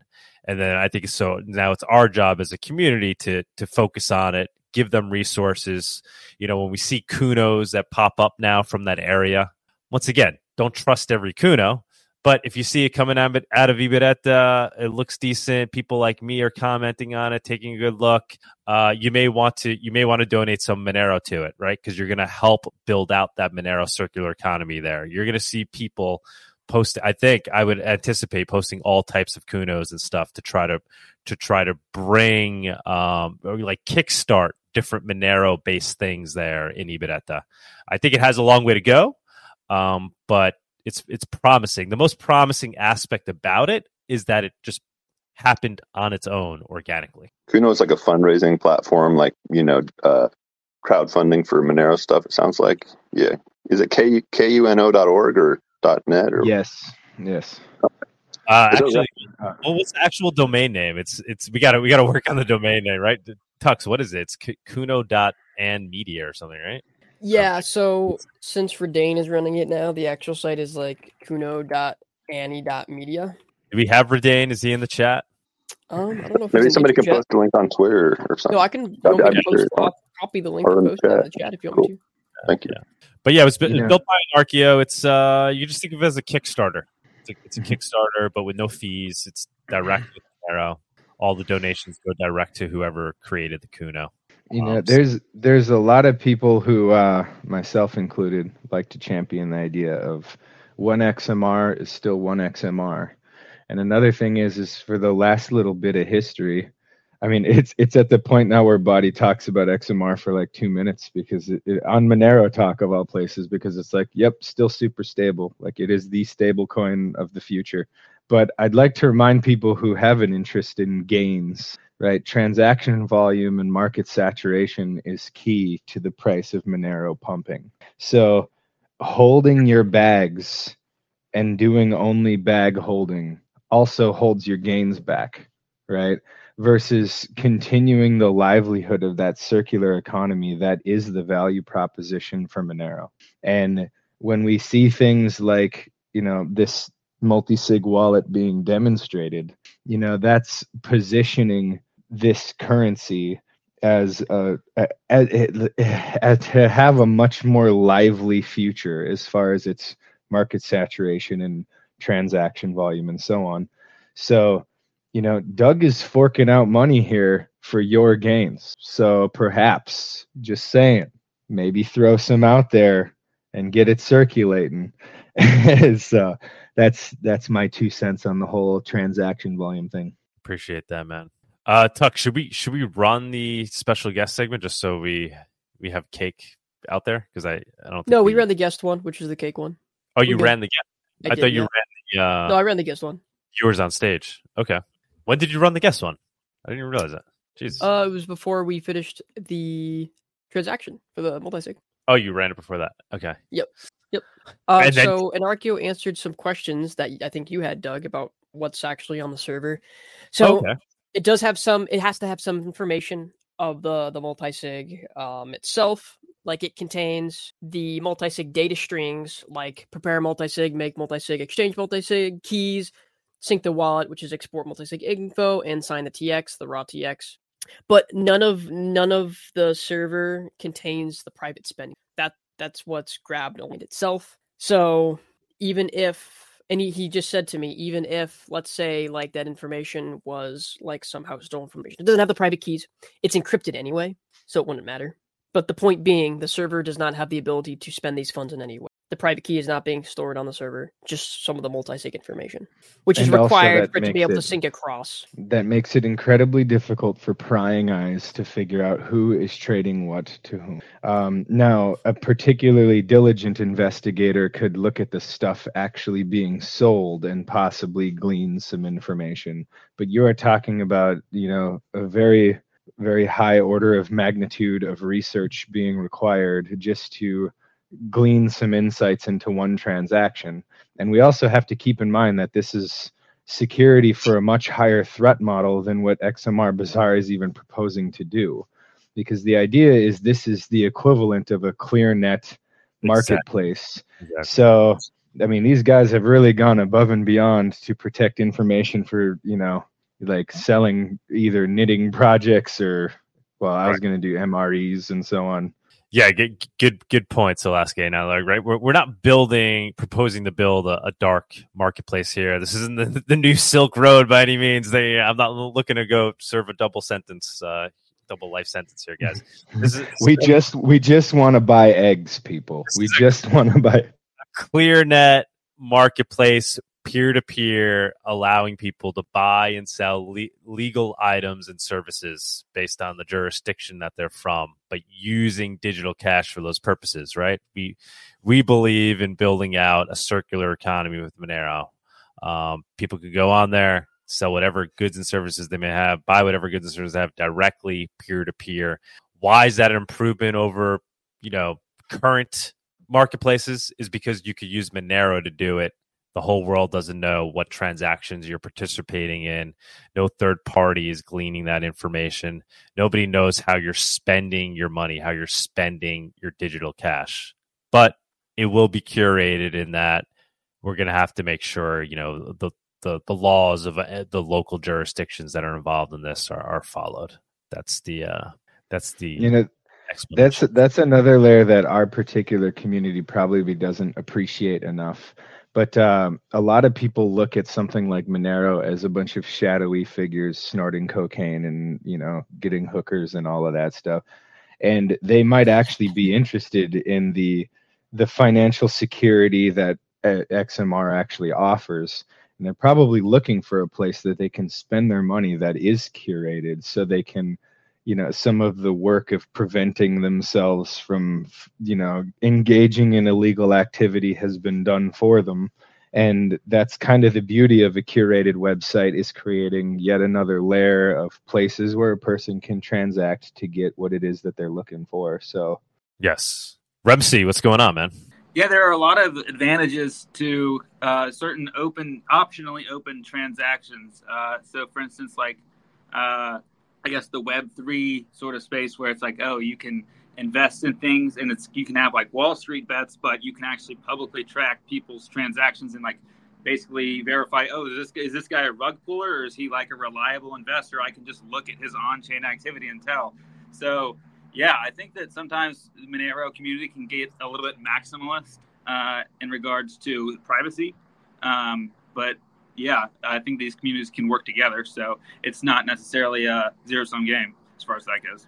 All right. Bitcoin Cash if you want pseudonymous and low transaction fees, or Dogecoin. Yeah. Mm-hmm. The original Doge. Yeah. Actually, Doge was before Bitcoin Cash, right? Yeah. Was it really? There's a training aspect to this too, which is training people who may be outsiders to our community, who have not, read all of the great libertarian authors and so on, and have not engaged in these high-level philosophical conversations that won't be relevant for another 200 years. Like a lot of these people, just knowing that there's something that has value and training them on, just the general maintenance of having a wallet and so on, so they can engage with these markets, is a huge hurdle for a lot of these people to cross. Some of the people like on this show right now, I mean, Doug would be like the reigning king of onboarding people to Monero. We all know that infamous question, okay, how do I use it? Where do I go? Right? And to be able to float the idea of here's a curated website that has an escrow where you can safely procure your legally purchased items, and you can keep yourself off the radar, and you can stay in a currency that holds its value. You can diversify your portfolio of liquid assets. Now, you wouldn't want to say it like that, but you can have more than just cash for a way that you're saving your money. These are things that a lot of these people have quite literally never considered until you're having this conversation. And you can't say enough about the fact that the lion's share of people who are buying and selling on a daily basis would be very, very interested in this concept of having a place that they can go to legally purchase their stuff with cash in a digital platform. Yeah. And I think Doug said that there's going to be a rating system for the escrow, the third party, third signature person. Is there going to be a rating system for the buyers and sellers as well, like a reputation system built in? So even though it's anonymous, Yes. With Monero, Yep. yeah, still so there's going to be both. It's going to be a big part of it. Nice. So we decided on, I think we decided on this, Doug, if I remember correctly, that we're going to have a counter, like a successful trade counter for every participant.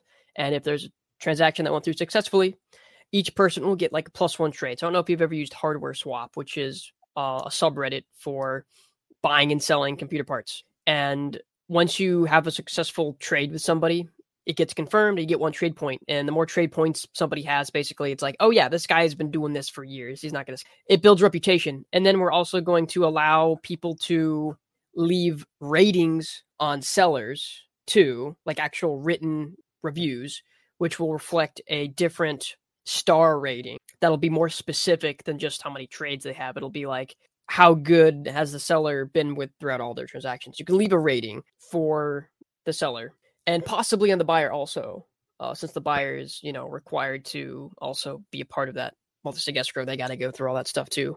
Right. So yeah, if that answers you, your question. You can rate the listings themselves, and then the mediator too. Like the mediators, like eventually we're hoping to decentralize the mediator aspect a bit, allowing other people to be a mediator, and of course, get paid for their services.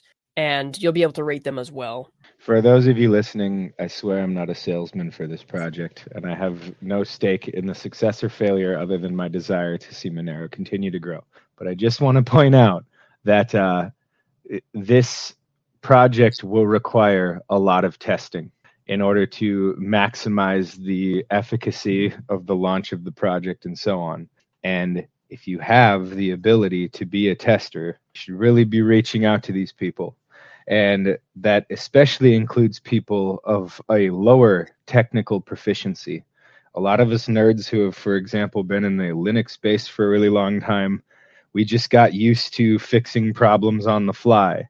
And even though Linux has become incredibly user-friendly at this point, some of us OGs are not as intuitively aware of technical issues that would need to be solved for the end user who is not as technically savvy. So testers, people, sign up today. Let me send a link to that group that I just created for XMRbazaar. Yeah, thank you so much, Alaska, for pointing that out again. I mean, that's vital. Anybody that wants to be a tester to help out with testing the escrow, or anybody that thinks they want to create an account once we launch, right? We're looking for early adopters. So you can join that chat now, kind of be part of the launch. And really what's going to make this thing a success is getting to the tipping point where we have a large enough network effect where this thing is useful for everybody that's on it. So there's nothing more important than getting early adopters that want to start using it. A big part of what XMRbazaar is going to be is this kind of this social element that we're adding to it, right? So bringing buyers and sellers together, but maybe even at the point in time where they're not sure or they're not ready to actually buy or sell anything. We want people involved that are just thinking, oh, I might want to buy something at some point with Monero, or I might want to sell something at some point with Monero. And they'll come on, anonymously create a profile, list the things that they're wishing for, right? So a lot of this is being built because this is a product that I would love, right? So I'd love to be able to anonymously create my profile and put up, everything that I'm looking to buy with Monero, right? I'm looking to live off Monero. So I'll be posting all sorts of things, I'd say come build me a coffee table. Well, although I already had somebody do that, but that's what I want to be, things like that, I'm looking for, perhaps a mechanic. I'm looking for a plumber. I'm looking for somebody to do consulting services for me. And then, so bringing people on when they're not even really necessarily at the point of looking to make a purchase in that moment or looking to sell something in the moment, but bringing them on now with the viewpoint of, here are the services that I'm looking to potentially offer and goods, and here are the services and goods that I'm looking to potentially buy. So connecting people, and then through that connection, creating the impetus for them to actually go and fulfill those goods and services. The speed at which this project can grow is highly regulated by, number one, the list feature that Doug is discussing right now, which is if people who are looking to acquire Monero can glean lists of services or products or whatever that they can know in advance there are people who are willing to pay for it, that's huge. It's like taking the market research out of becoming an entrepreneur, and it makes it very accessible for people who want to acquire Monero to be able to do so. This also kills the exchanges in the Monero community. How many people in the Monero community quite literally only use exchanges for acquiring Monero? You are breaking the back of a highly restrictive KYC everything issue that is built into the Monero community right now because fiat-reliant individuals don't know of any other way to acquire it. And yet now you would have a website where there are lists of people who already have Monero saying, I have Monero, I will buy your goods or service. But on the flip side of that, those of you who are productive entrepreneurial individuals can start thinking about building inventories or building a business model now. And then when the site's beginning its, alpha or beta launch or whatever, once again, I'm not part of the project. I have no idea what this actually is going to look like in the end. But you can start thinking now about what it is that you're going to offer. And you can start thinking in terms of, how am I going to bring what it is that I'm interested in doing to this website? Because if this thing hits the ground running and has this massive list of goods and services that it's already willing to offer, and then people looking to acquire Monero can look through the list of what is not currently being offered that people are already saying that they're going to pay for. I mean, this could quickly become the Amazon of Monero. And in a lot of ways, it would be way more intriguing to somebody who has that entrepreneurial spirit, because nobody is going to lock you out. Amazon's not going to say, oh, well, you didn't give me the best price, you can't be here anymore, and so on. It's weird how the internet circles around, because it's like, we just want Craigslist. That was the original site. It was so convenient, and it's like, we want that. But exactly. We're trying to take it back to the good old days when things were actually peer-to-peer on the internet. I'm just going to confirm that it will work fine over Tor. The issue I was having was unrelated with it being Tor browser, but it does require JavaScript because it's using Monero JavaScript to do the Monero command. So that's the only thing. Wait, what are you saying, Tux? For the multi-sig escrow tool, you can use it over Tor, but it will require JavaScript. So you can't have JavaScript. Right. And what's the real concern with disabling or not disabling JavaScript? I mean, it's mostly an issue for sites you think might be hostile, because JavaScript is the way to fingerprint people online. So a lot of people who use Tor browser will also disable a certain amount of JavaScript or all of it altogether. But I'm sure it's not as big of an issue for this platform, because it's going to be open source, and we're not hostile people who are going to be fingerprinting people with JavaScript. So, right. I mean, that is just one thing to keep in mind. Don't trust, verify. But I mean, that there's really no other way, right, to get the escrow. I mean, it had. As that's what it was used for. There were potentially some other options that would have required more work, but it's using the Monero JavaScript library. Look, everything that people don't like about JavaScript is really not relevant to the threat model of this website.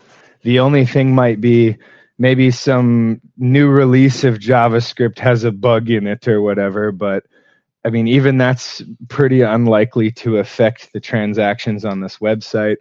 When people are worried about browser fingerprinting with JavaScript, they're worried about like some darknet marketplace having built-in backdoors to like gleaning information off of you and so on.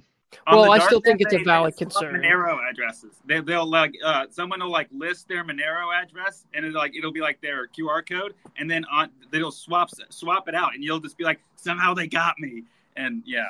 Well, it's a valid concern because like we are a shopping platform.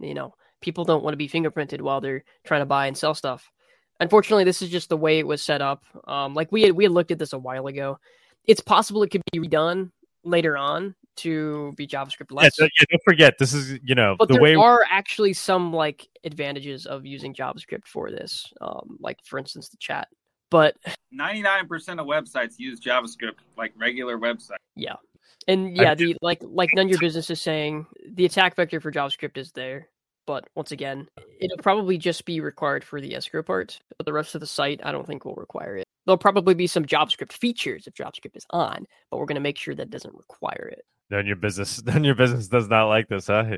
Damn, cannot enable. JS is a non-starter. Yeah, I know. I'm not super happy about that too, because we were originally planning on making it JavaScript free all the way, but and keep in mind, as this becomes more open source, brilliant solutions it's inevitable that brilliant solutions are kind of going to come about to solve these kinds of issues. Like, this is a work in progress. None Your Business. It's not about any like the text, but it's about the fact that Monero JavaScript had great support for working with multisig, is what I remember correctly. Yeah. So Anarchia more as to why.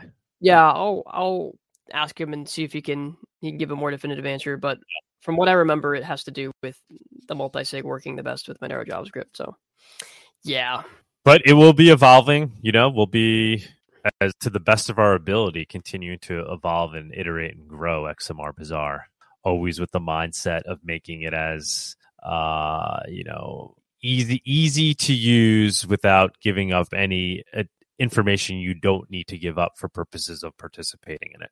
Is always going to be the goal that we design towards. Yeah. What do you guys think of there was a ton of Bitcoin FUD this week, right? I haven't really been paying attention to it, but I saw like obviously like a lot of things about the Lightning Network. The high transaction fees. The high transaction fees, that new mining pool. What was all the drama with that? Like they were already like censoring transactions or something? Oh, the thread that Seth for Privacy posted? Yeah, that's crazy. So it was basically they're censoring people who are doing ordinals, is what I remember correctly. And there's like a big hubbub about them, like in the future de-incentivizing it by like having different fees. I didn't really look into it too much, but all of this stuff goes all the way back to the block size wars and chain crawling, right? Oh, Buddy has something to say about this one. I'll leave it. Go ahead. Hey, yeah. So it was kind of like this whole thing where everyone was excited. There's a new mining pool. There's been a lot of conversation in Bitcoin about they're finally starting to acknowledge that the pool situation is not great. Having only two pools, 60% or only two pools comprise more than 50% of the hash power. With a transparent chain and with over 60% of the miners now KYC'd, they're finally saying, hey, that we might have a bit of a problem here, which is, it's progress, I guess. Better late than never. So Jack Dorsey and Luke Dash Jr. decided, and I'm sure there's other people involved, but they're like the headliner names. They launched ocean mining, and they're like, yeah, we're going to solve these problems and this and that, and we're doing all this good stuff. And then Seth puts does his research and starts asking questions, makes a post about it on X, says, hey, guys, there seems to be some problems here. First of all, like it doesn't look like you're using Stratum v2. I need to pull up his tweet to actually see everything that he said, but basically outlining like, okay, there's, it's still custodial. And then people started noticing that they were, quote unquote, filtering transactions. So Seth asked him, Seth is incredibly polite. Like he's like got to be one of the most polite guys, in the space that does these, like digs deep in a technical sense. So he asked them a bunch of questions on Twitter, and then Luke Dess Jr. and Grass-Fed Bitcoin blocked him. It's like, okay, guys, like that's so, and then they start censoring transactions, which they weren't even that good at. So it really looks like ocean mining is an attempt not to solve like the KYC problems and all this other stuff. It looks like an attempt to filter out ordinals, right? To censor transactions. And a lot of people took the wrong message from this. So like a lot of Monero people, because Seth is definitely still a Monero person. A lot of people came back and were like, yeah, but Monero also censored ordinals or mordinals. And like, I'm rubbing my eyes, rolling my eyes at this because the commonalities are superficial at best. But the differences are profound. Like they were like, oh, well, we can censor. It's okay for pools to censor Bitcoin ordinals because, Monero, you guys don't have a leg to stand on. You're just being hypocrites. It's like, no. First of all, you can still post more ordinals to the chain. We didn't censor them. Second of all, this is something that we had known about for a long time and that had been planned for a long time to be addressed. And more ordinals just sped up us addressing that problem. You can still put them on the chain, but we addressed it at a protocol level. Now, technically, it's only at the relays. It's still the immediate solution was that relays would not relay transaction extra or transactions with transaction extra greater than 1 kilobyte. So it's not protocol enforced yet, but it will be protocol enforced. We're either going to go to 256 bytes or remove it entirely. So it's like Monero directly addressed the problem, had sought to gain consensus, had seen the problem from a long way out already, and then implemented a solution that is geared at fixing it at the protocol level. Whereas Bitcoin, this pool is yet just highlighting again. It's saying, hey, we can censor Bitcoin. Like, what does that tell politicians for a chain that claims to be immune to politics? When you have all of these different miners that are censoring OFAC transactions or censoring ordinals, all it does is communicate that, hey, we can censor transactions and maybe we should. And that's going to all that, it only hurts the ecosystem there. And the comparisons to Monero, they just don't add up. It just doesn't make sense. If you want to make a comparison, the best thing you could do is compare it to op return when Bitcoin reduced the size of op return to prevent non-monetary usage. So that would be a comparison. But this, what Monero did with Mortals and what's happening here with Ocean Pool, somebody's willing to pay a transaction fee. There's no such thing as a spam transaction. Yeah, that's such a bad argument. The problem is that it completely ignores that networks and systems have design parameters that incentivize particular behaviors. So if you have a system that accidentally, because this is what happened with SegWit, you accidentally incentivized meme storage with 3x more capacity in Witness than in the actual base data, and at 1/4 the price. Those are the design incentives that they accidentally enabled with SegWit and Taproot, and now it's being used for those incentives. And then you get the response from Maxis that's like, oh, well, it's not spam. It's just being used how the chain can be used. It's like, oh, okay, yeah, thank you. That's an extremely obvious statement. But do you just want to pretend that nobody actually does design on these things? The irony is that Ethereum values storage above all other types of compute resources, and they price it accordingly. Whereas Bitcoin, again, 3x more opportunity to drop a meme onto Bitcoin at 1/4 the price in the Witness data. Those are the incentives, and they're not talking about fixing those incentives. And it just blows my mind. How can the entire community, especially the smart guys in their community, just miss the mark that far and not come out and say, okay, yeah, we did make a misstep here. That was a mistake. We didn't foresee that. We need to make some adjustments. Where are the guys that, where is that conversation? I don't see it. Maybe I'm just not part of the smart guys groups, but I just don't see the conversation happening there. Can someone please also point out the fact that the problem of having a large centralized pool issue and the problem of having ridiculous transaction fees and censorship, they solved it by having a bunch of big tech censorship guys make another centralized pool and not fix the transaction cost problem. It's how much more delusional can you get? Oh, see, they're working on it. It's oh, thank God we had another big tech centralized pool censoring even more to fix the big tech centralized pool censoring problem. I'm going to Yeah, comment Jack. one more time on the Kuno thing. Or sorry, not Kuno. The multi-sig escrow for XMRbazaar. So Anarchio said, and this is what I had thought: JavaScript is literally the only way for client-side encryption and client-side wallets. The only alternative is a desktop wallet like Featherwallet or Monero client or Monero CLI with MMS. So if we were to not use JavaScript and force someone to use an external wallet, you're throwing any of that ease of use out the window, basically. And Redang brought up a good point that PHP can be used to fingerprint as well. I mean, I know JavaScript is primarily used to fingerprint, and the JavaScript that is being run on the client, though. It's being run serverlessly. So there's nothing to worry about with the JavaScript. Continue your wonderful discussion. The thing that frustrates me about Bitcoin is that it's actually a real crypto project. There's a lot of scams out there, and it's like, oh, well, that's a scam. FTX, that's a scam. Binance, that's money laundering. But Bitcoin is actually like legitimately a project that is actually started off with good intentions and has just gone wayward. Yeah, I think I got hijacked by, people that want to have a megabyte block forever, and that's what it is. Yeah, that's, if anybody has ever followed Michael's tweets there, it's hilarious how the solution to the problem also didn't address what the whole point of Bitcoin was in the beginning. These high transaction fees have completely screwed anybody in the third world from using like a decentralized cryptocurrency.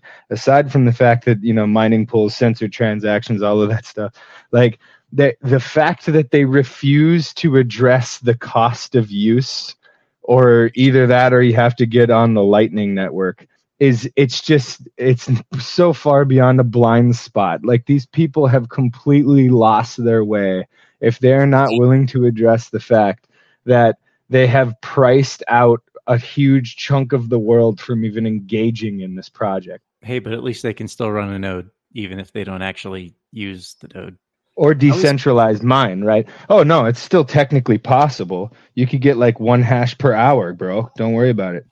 I always thought it was weird that they were like, poor people in Africa need to be able to run a node, but they can't afford the on-chain transaction fee. Like, how does that?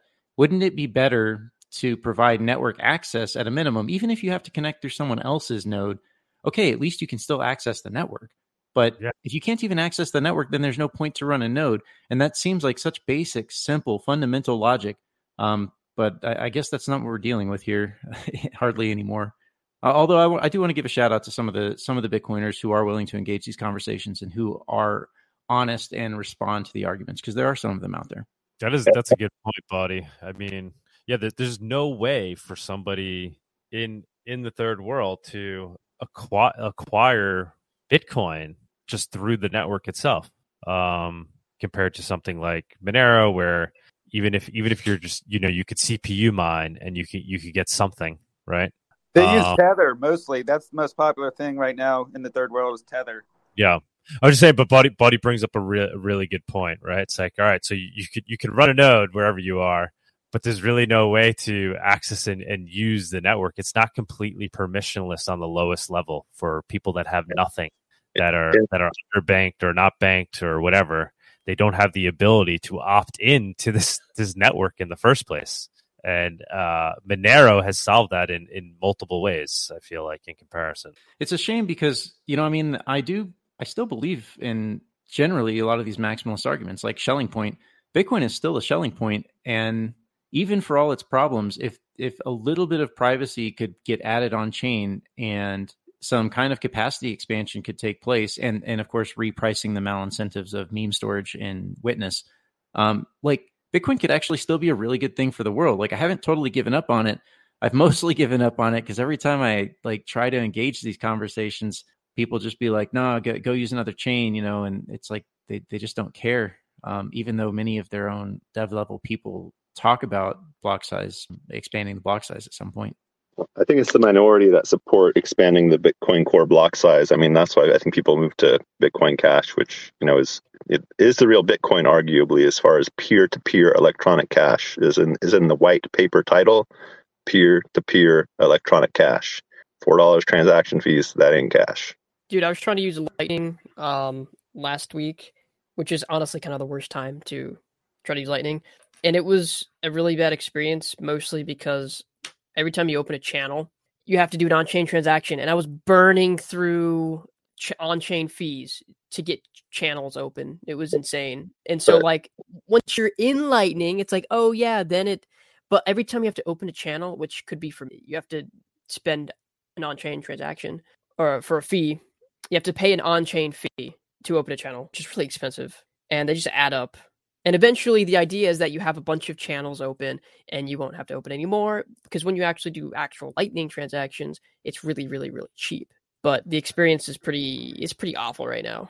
Tux, will you switch me to my computer real quick? I'm going to get out of this. Oh, sure, yep. But in 18 months, Lightning is going to be working perfectly, though. They assure us. 18 months. Yes. If you're using wallet apps, see, the thing that blows my mind is, like, I've heard all this raving and, going on about Lightning for a long time now.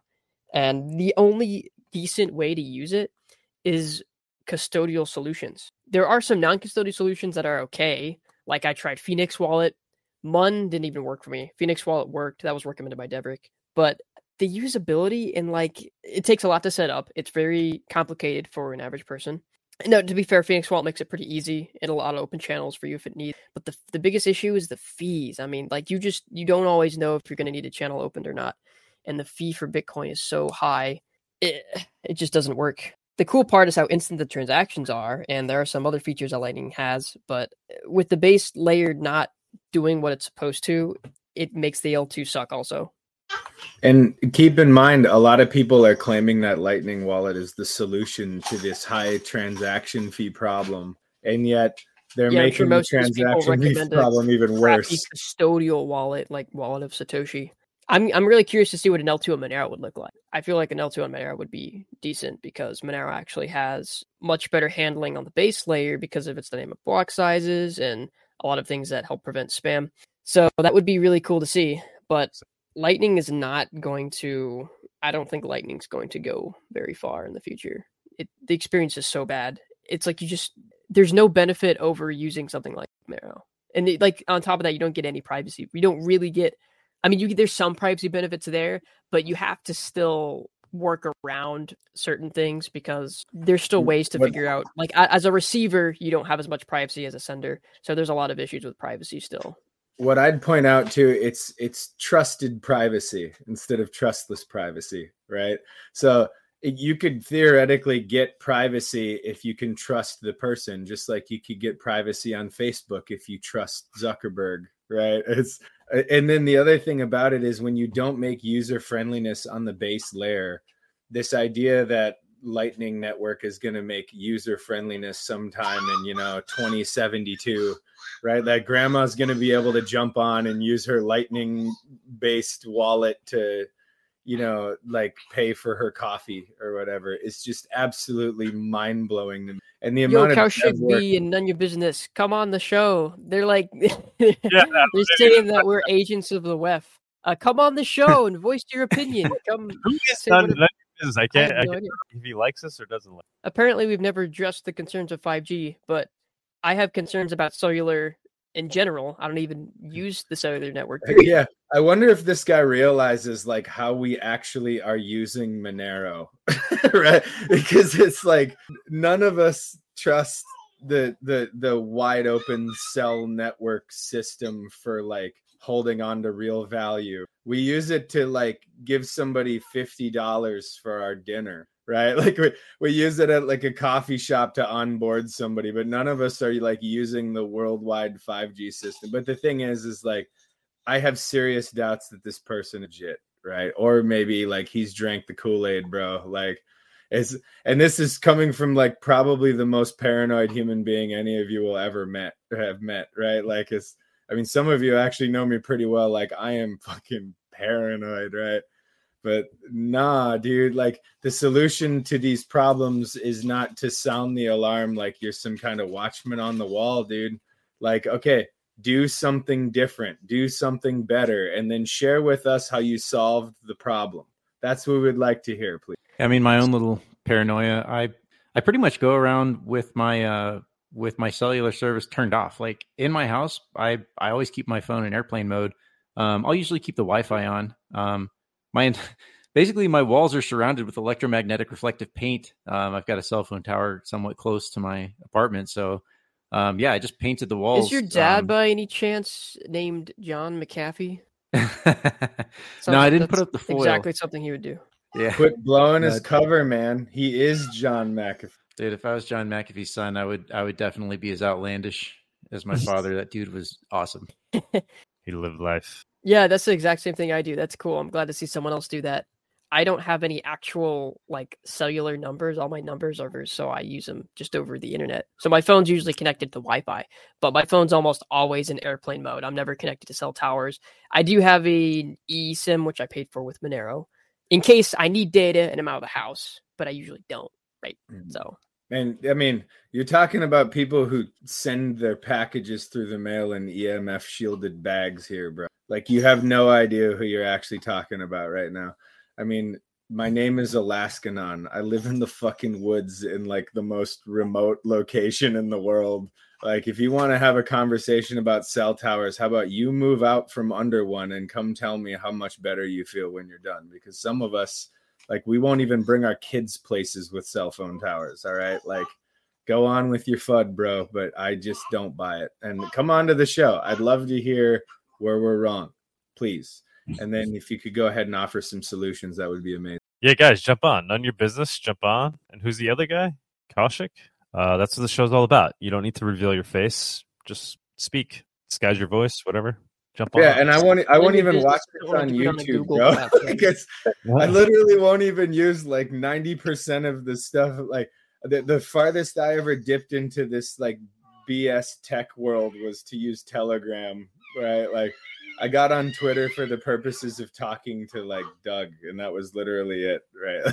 Hey, have any of you have any of you figured out how to get out of Tor and then go through either a proxy or a VPN so that you can mask the fact you're accessing a website from Tor? Because so many of them, like I tried to do that recently with Hunix on Cubes, and there's like a guide, and it just didn't work. Like I made sure that I was using a TCP connection because you can't use a UDP connection after Tor, but I don't know, it just didn't work. And the guys were like, the Hunix guys were like, yeah, it's not really, it's really not an updated guide. Do any of you know how to get from like after you're exiting Tor to go through some kind of proxy so that the website you're visiting doesn't know you're coming from Tor? You don't have I've never done that, but I probably could figure it out. Yeah, I mean, I kind of threw some time at it, but I didn't really. Tor, that's pretty weird. Dude, there's so many websites that don't. Yeah. Or are you making a joke? I mean, I think StreamYard is the one that I've used knows how long. Yeah.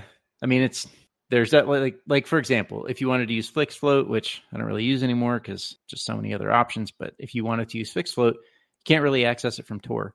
And I've just seen many other websites that don't work over Tor, even with one of the reasons why I've been so interested in LokiNet for so long. I would like to see some of these alternatives like get to the level of development that Tor is at. And I would love to see more people using like lots of different ways to access multiple layers of the internet. Do you have any comments for showing your face to the world?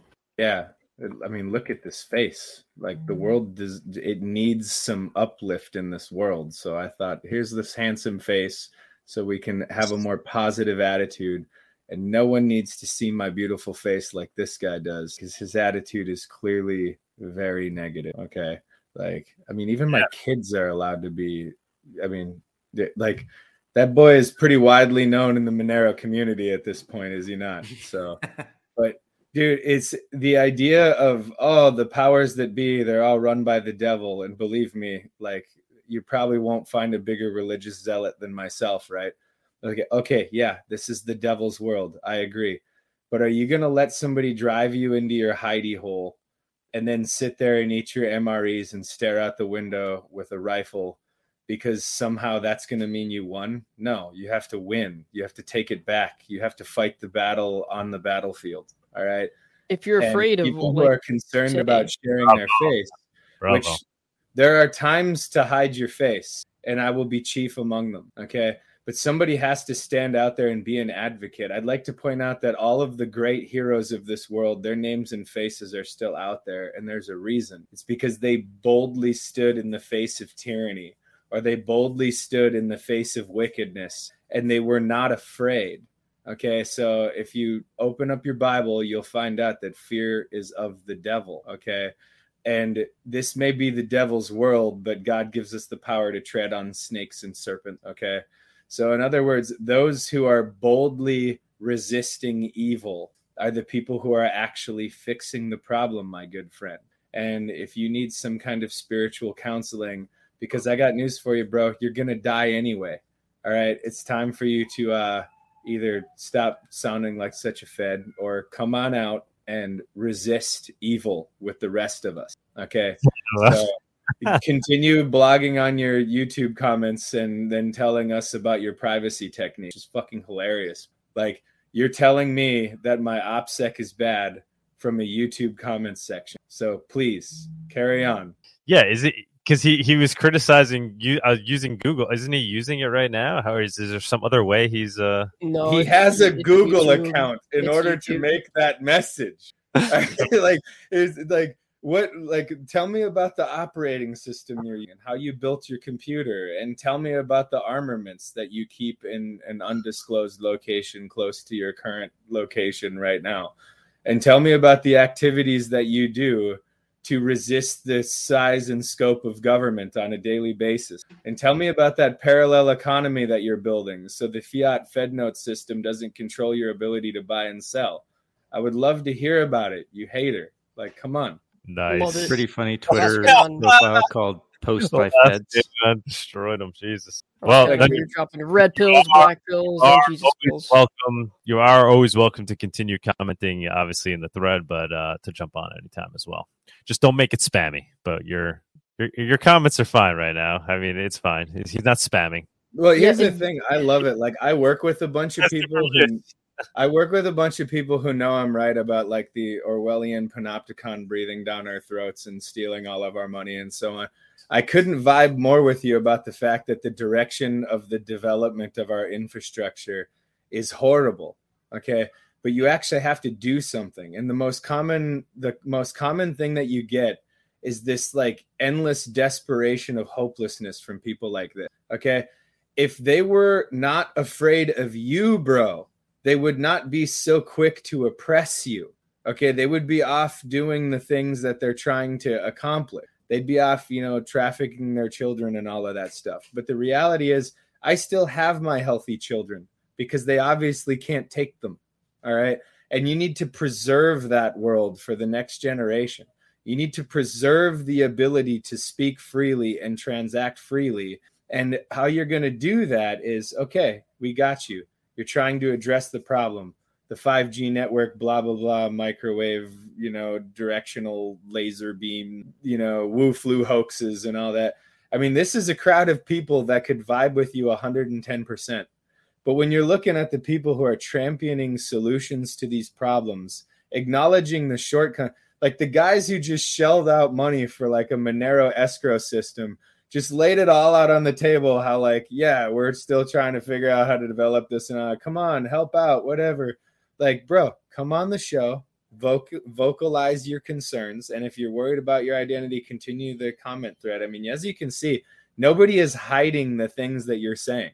Out of the litany of comments that are available, Doug and crew are so happy to put the haters up first and try to address those comments. All right.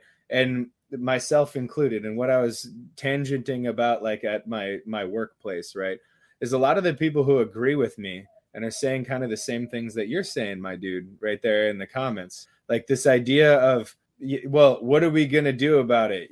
Like the really popular one. How are you going to fight drones, or how are you going to fight? Somebody built those drones. Somebody is operating those drones and putting the code in for those drones. Okay.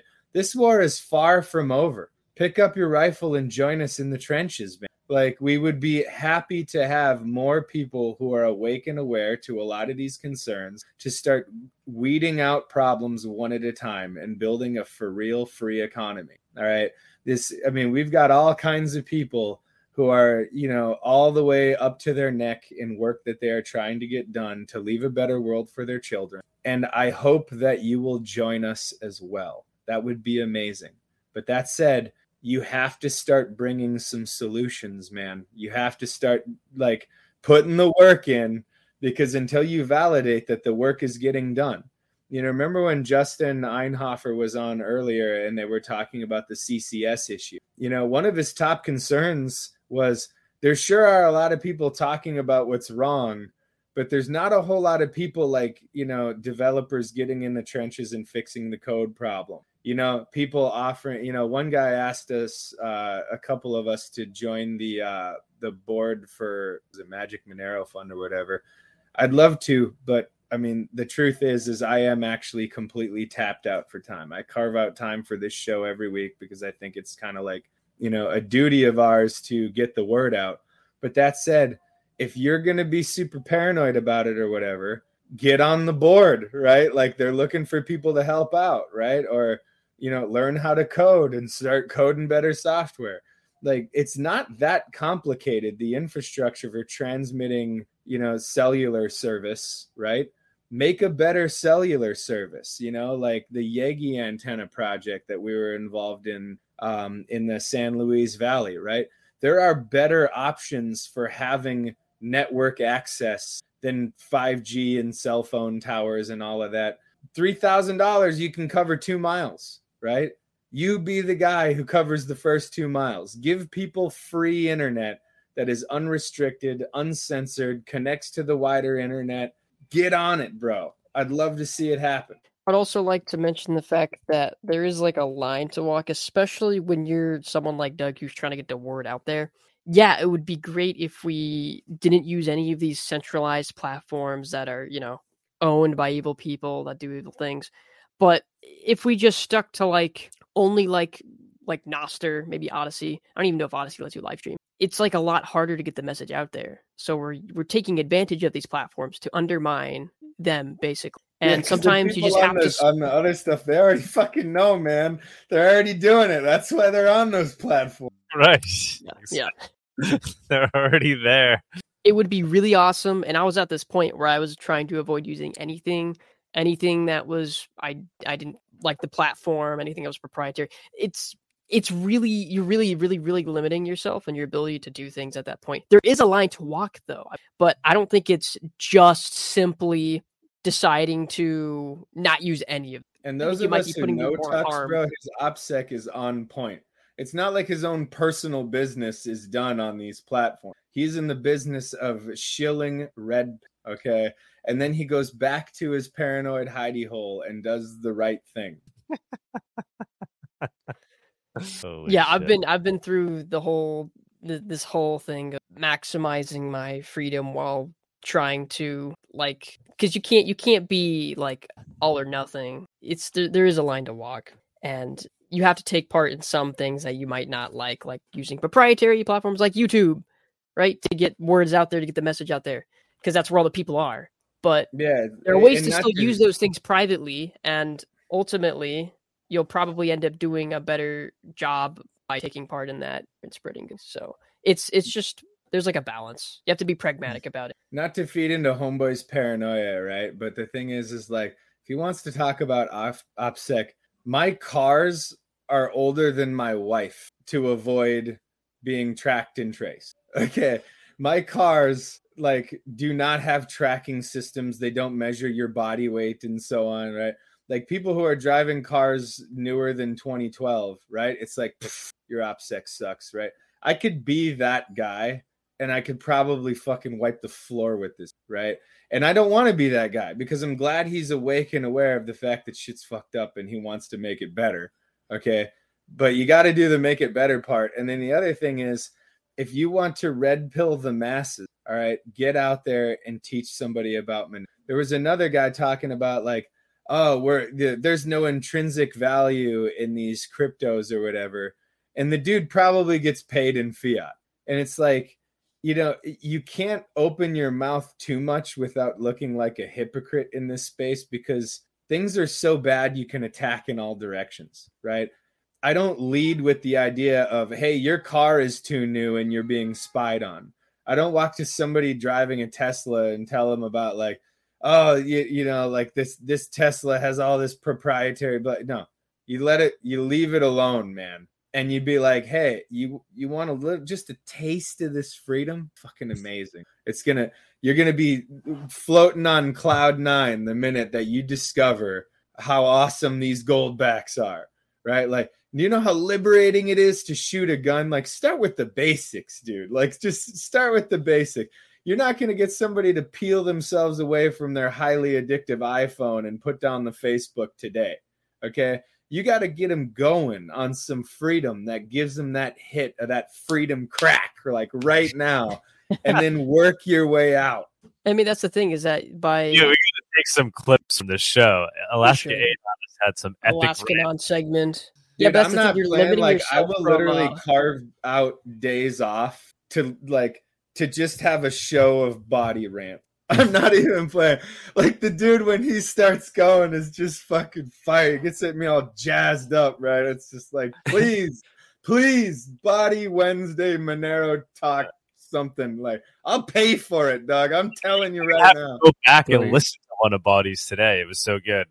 Throw right back at you, man. That sermon was inspiring. If you ever want to do it, Body, you know how to get a hold of me. I'll fucking be there, man. Like, I will literally leave work early to be there on time every time.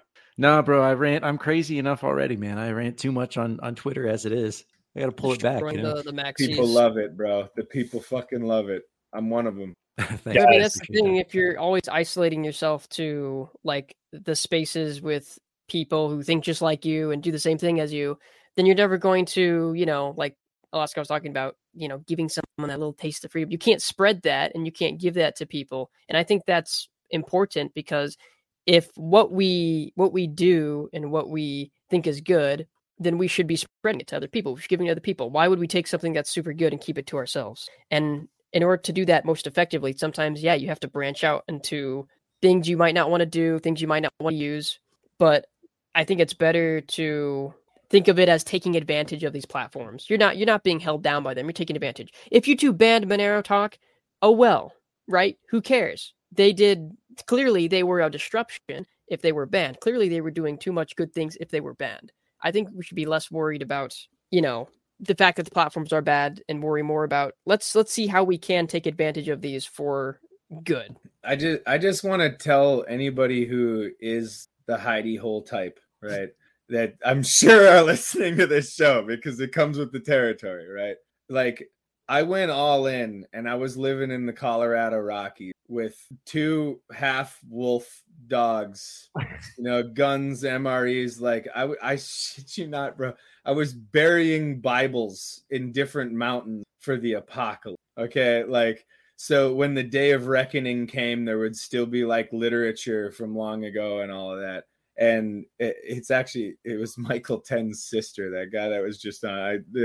I started talking to her and she got me out of the mountain caves and whatever. And I'm telling you right now, like, living that social life, like having my family, having, like going back into the working world, that, I mean, it's the corporate slavetocracy or whatever. The social side of that things is appealing to a part of your very human nature that is so fundamental that to deprive yourself of that is to have already lost the war. Now, that does not mean that you have to be a socialite, right? Not everybody is Doug Tooman and can walk out there and make friends with like literally fucking everybody, right? Like, I've seen it in action, guys. It's fucking amazing. Like, a lot of us are coarse and uncomfortable people, but having a social network is fundamental to the health of a human being. It is just as important as having a nutritious diet. It is just as important as drinking water. Okay. And I realize how ridiculous that statement might sound to some of you who are still, living in a cave in the mountains. And I'm telling you, I legit was that guy. Okay. But what are you fighting for if you look into what it is that has you running from and living in those mountains? In other words, if you hate the world the way it is so much that you run from the world, right? Like, what was it that you were fighting for in the first place? Having something to fight for is like the base layer of having the kind of motivation that unlocks your true potential. The things that I will do for my family are things that I would have never done for myself in those mountains. The things that I will do I met Tux one time at Monerotopia, right? The things that I would do for him at this point are richer than the things that I would have done for myself in that dark place, okay? Like, you have to, at some point, address your social needs. And that is why this is all worth fighting for. Dude, so deep. I mean, at the end of the day, that's literally what digital cash is. It's a tool for society to engage, right? So it's what the end goal is, the social network that we build from this tool. I was just at a food freedom convention for Alaska, and one of the things that Monero at this point is doing as good, if not better, on a global scale is what the farmers markets and stuff have been trying to do for decades all around the United States. Revitalize something that was so natural for humans that as it disappeared, it was like a fish not acknowledging the water that they were swimming in. You know, people used to grow their own food. In fact, during the Great Depression, over 90% of people were living a relatively agrarian lifestyle where they grew their own food, or at least their neighbors. And there were so many social aspects to that were lost. And that is what makes room for the psychiatry. Oh man, if Michael now, but like the psychiatry problems, or the government is your daddy problems and all of that. You know, if you can look into the face of the average woman right now, they have lost all sense of security, because that which is natural to them, knowing where their food comes from, knowing who they can trust and so on, is under attack from every direction, you know? And the thing is Monero, it's not something that I try to sell about Monero when I'm talking to people. It's pretty like high level philosopher, but for those of us who are in the community, Monero has the capacity to revitalize what things like farmers markets are trying to revitalize right now. And it could also help a lot with the farmers markets in other ways. But the thing is the social aspect of Monero is a godsend. Good stuff, guys. Good stuff. We're coming on 3 hours. What do you think? I know there was talk of trying to move the show. Tux was mentioning not everybody, this isn't the most ideal time, but it's pretty ideal for us over here. What are you guys thinking would be a better time for the show to consider? You know, I think I mentioned it before, but one of the things that I continue to believe is there would be a lot of advantages to having a more consistent upload schedule beyond the two. But the thing is like, you already work so hard. Your interviews, they're like crack. But the other thing is I wonder if some of this show shouldn't be broken up into time slots that would have a higher upload schedule and improve the algorithm feed, right? So in other words, like if there was, 4 shows a week and maybe like Body had a show or what, and I'm just throwing ideas, right? If you ever wanted my help with any of this, I think you know by now that I would absolutely do it. But the other thing is for some people, like the 3-hour thing being hard for them. I mean, I could do this for 7 hours, right? Like I'm all about it. But the thing is like the 3-hour thing versus like, and I pray to God he would even accept, but like a Body show.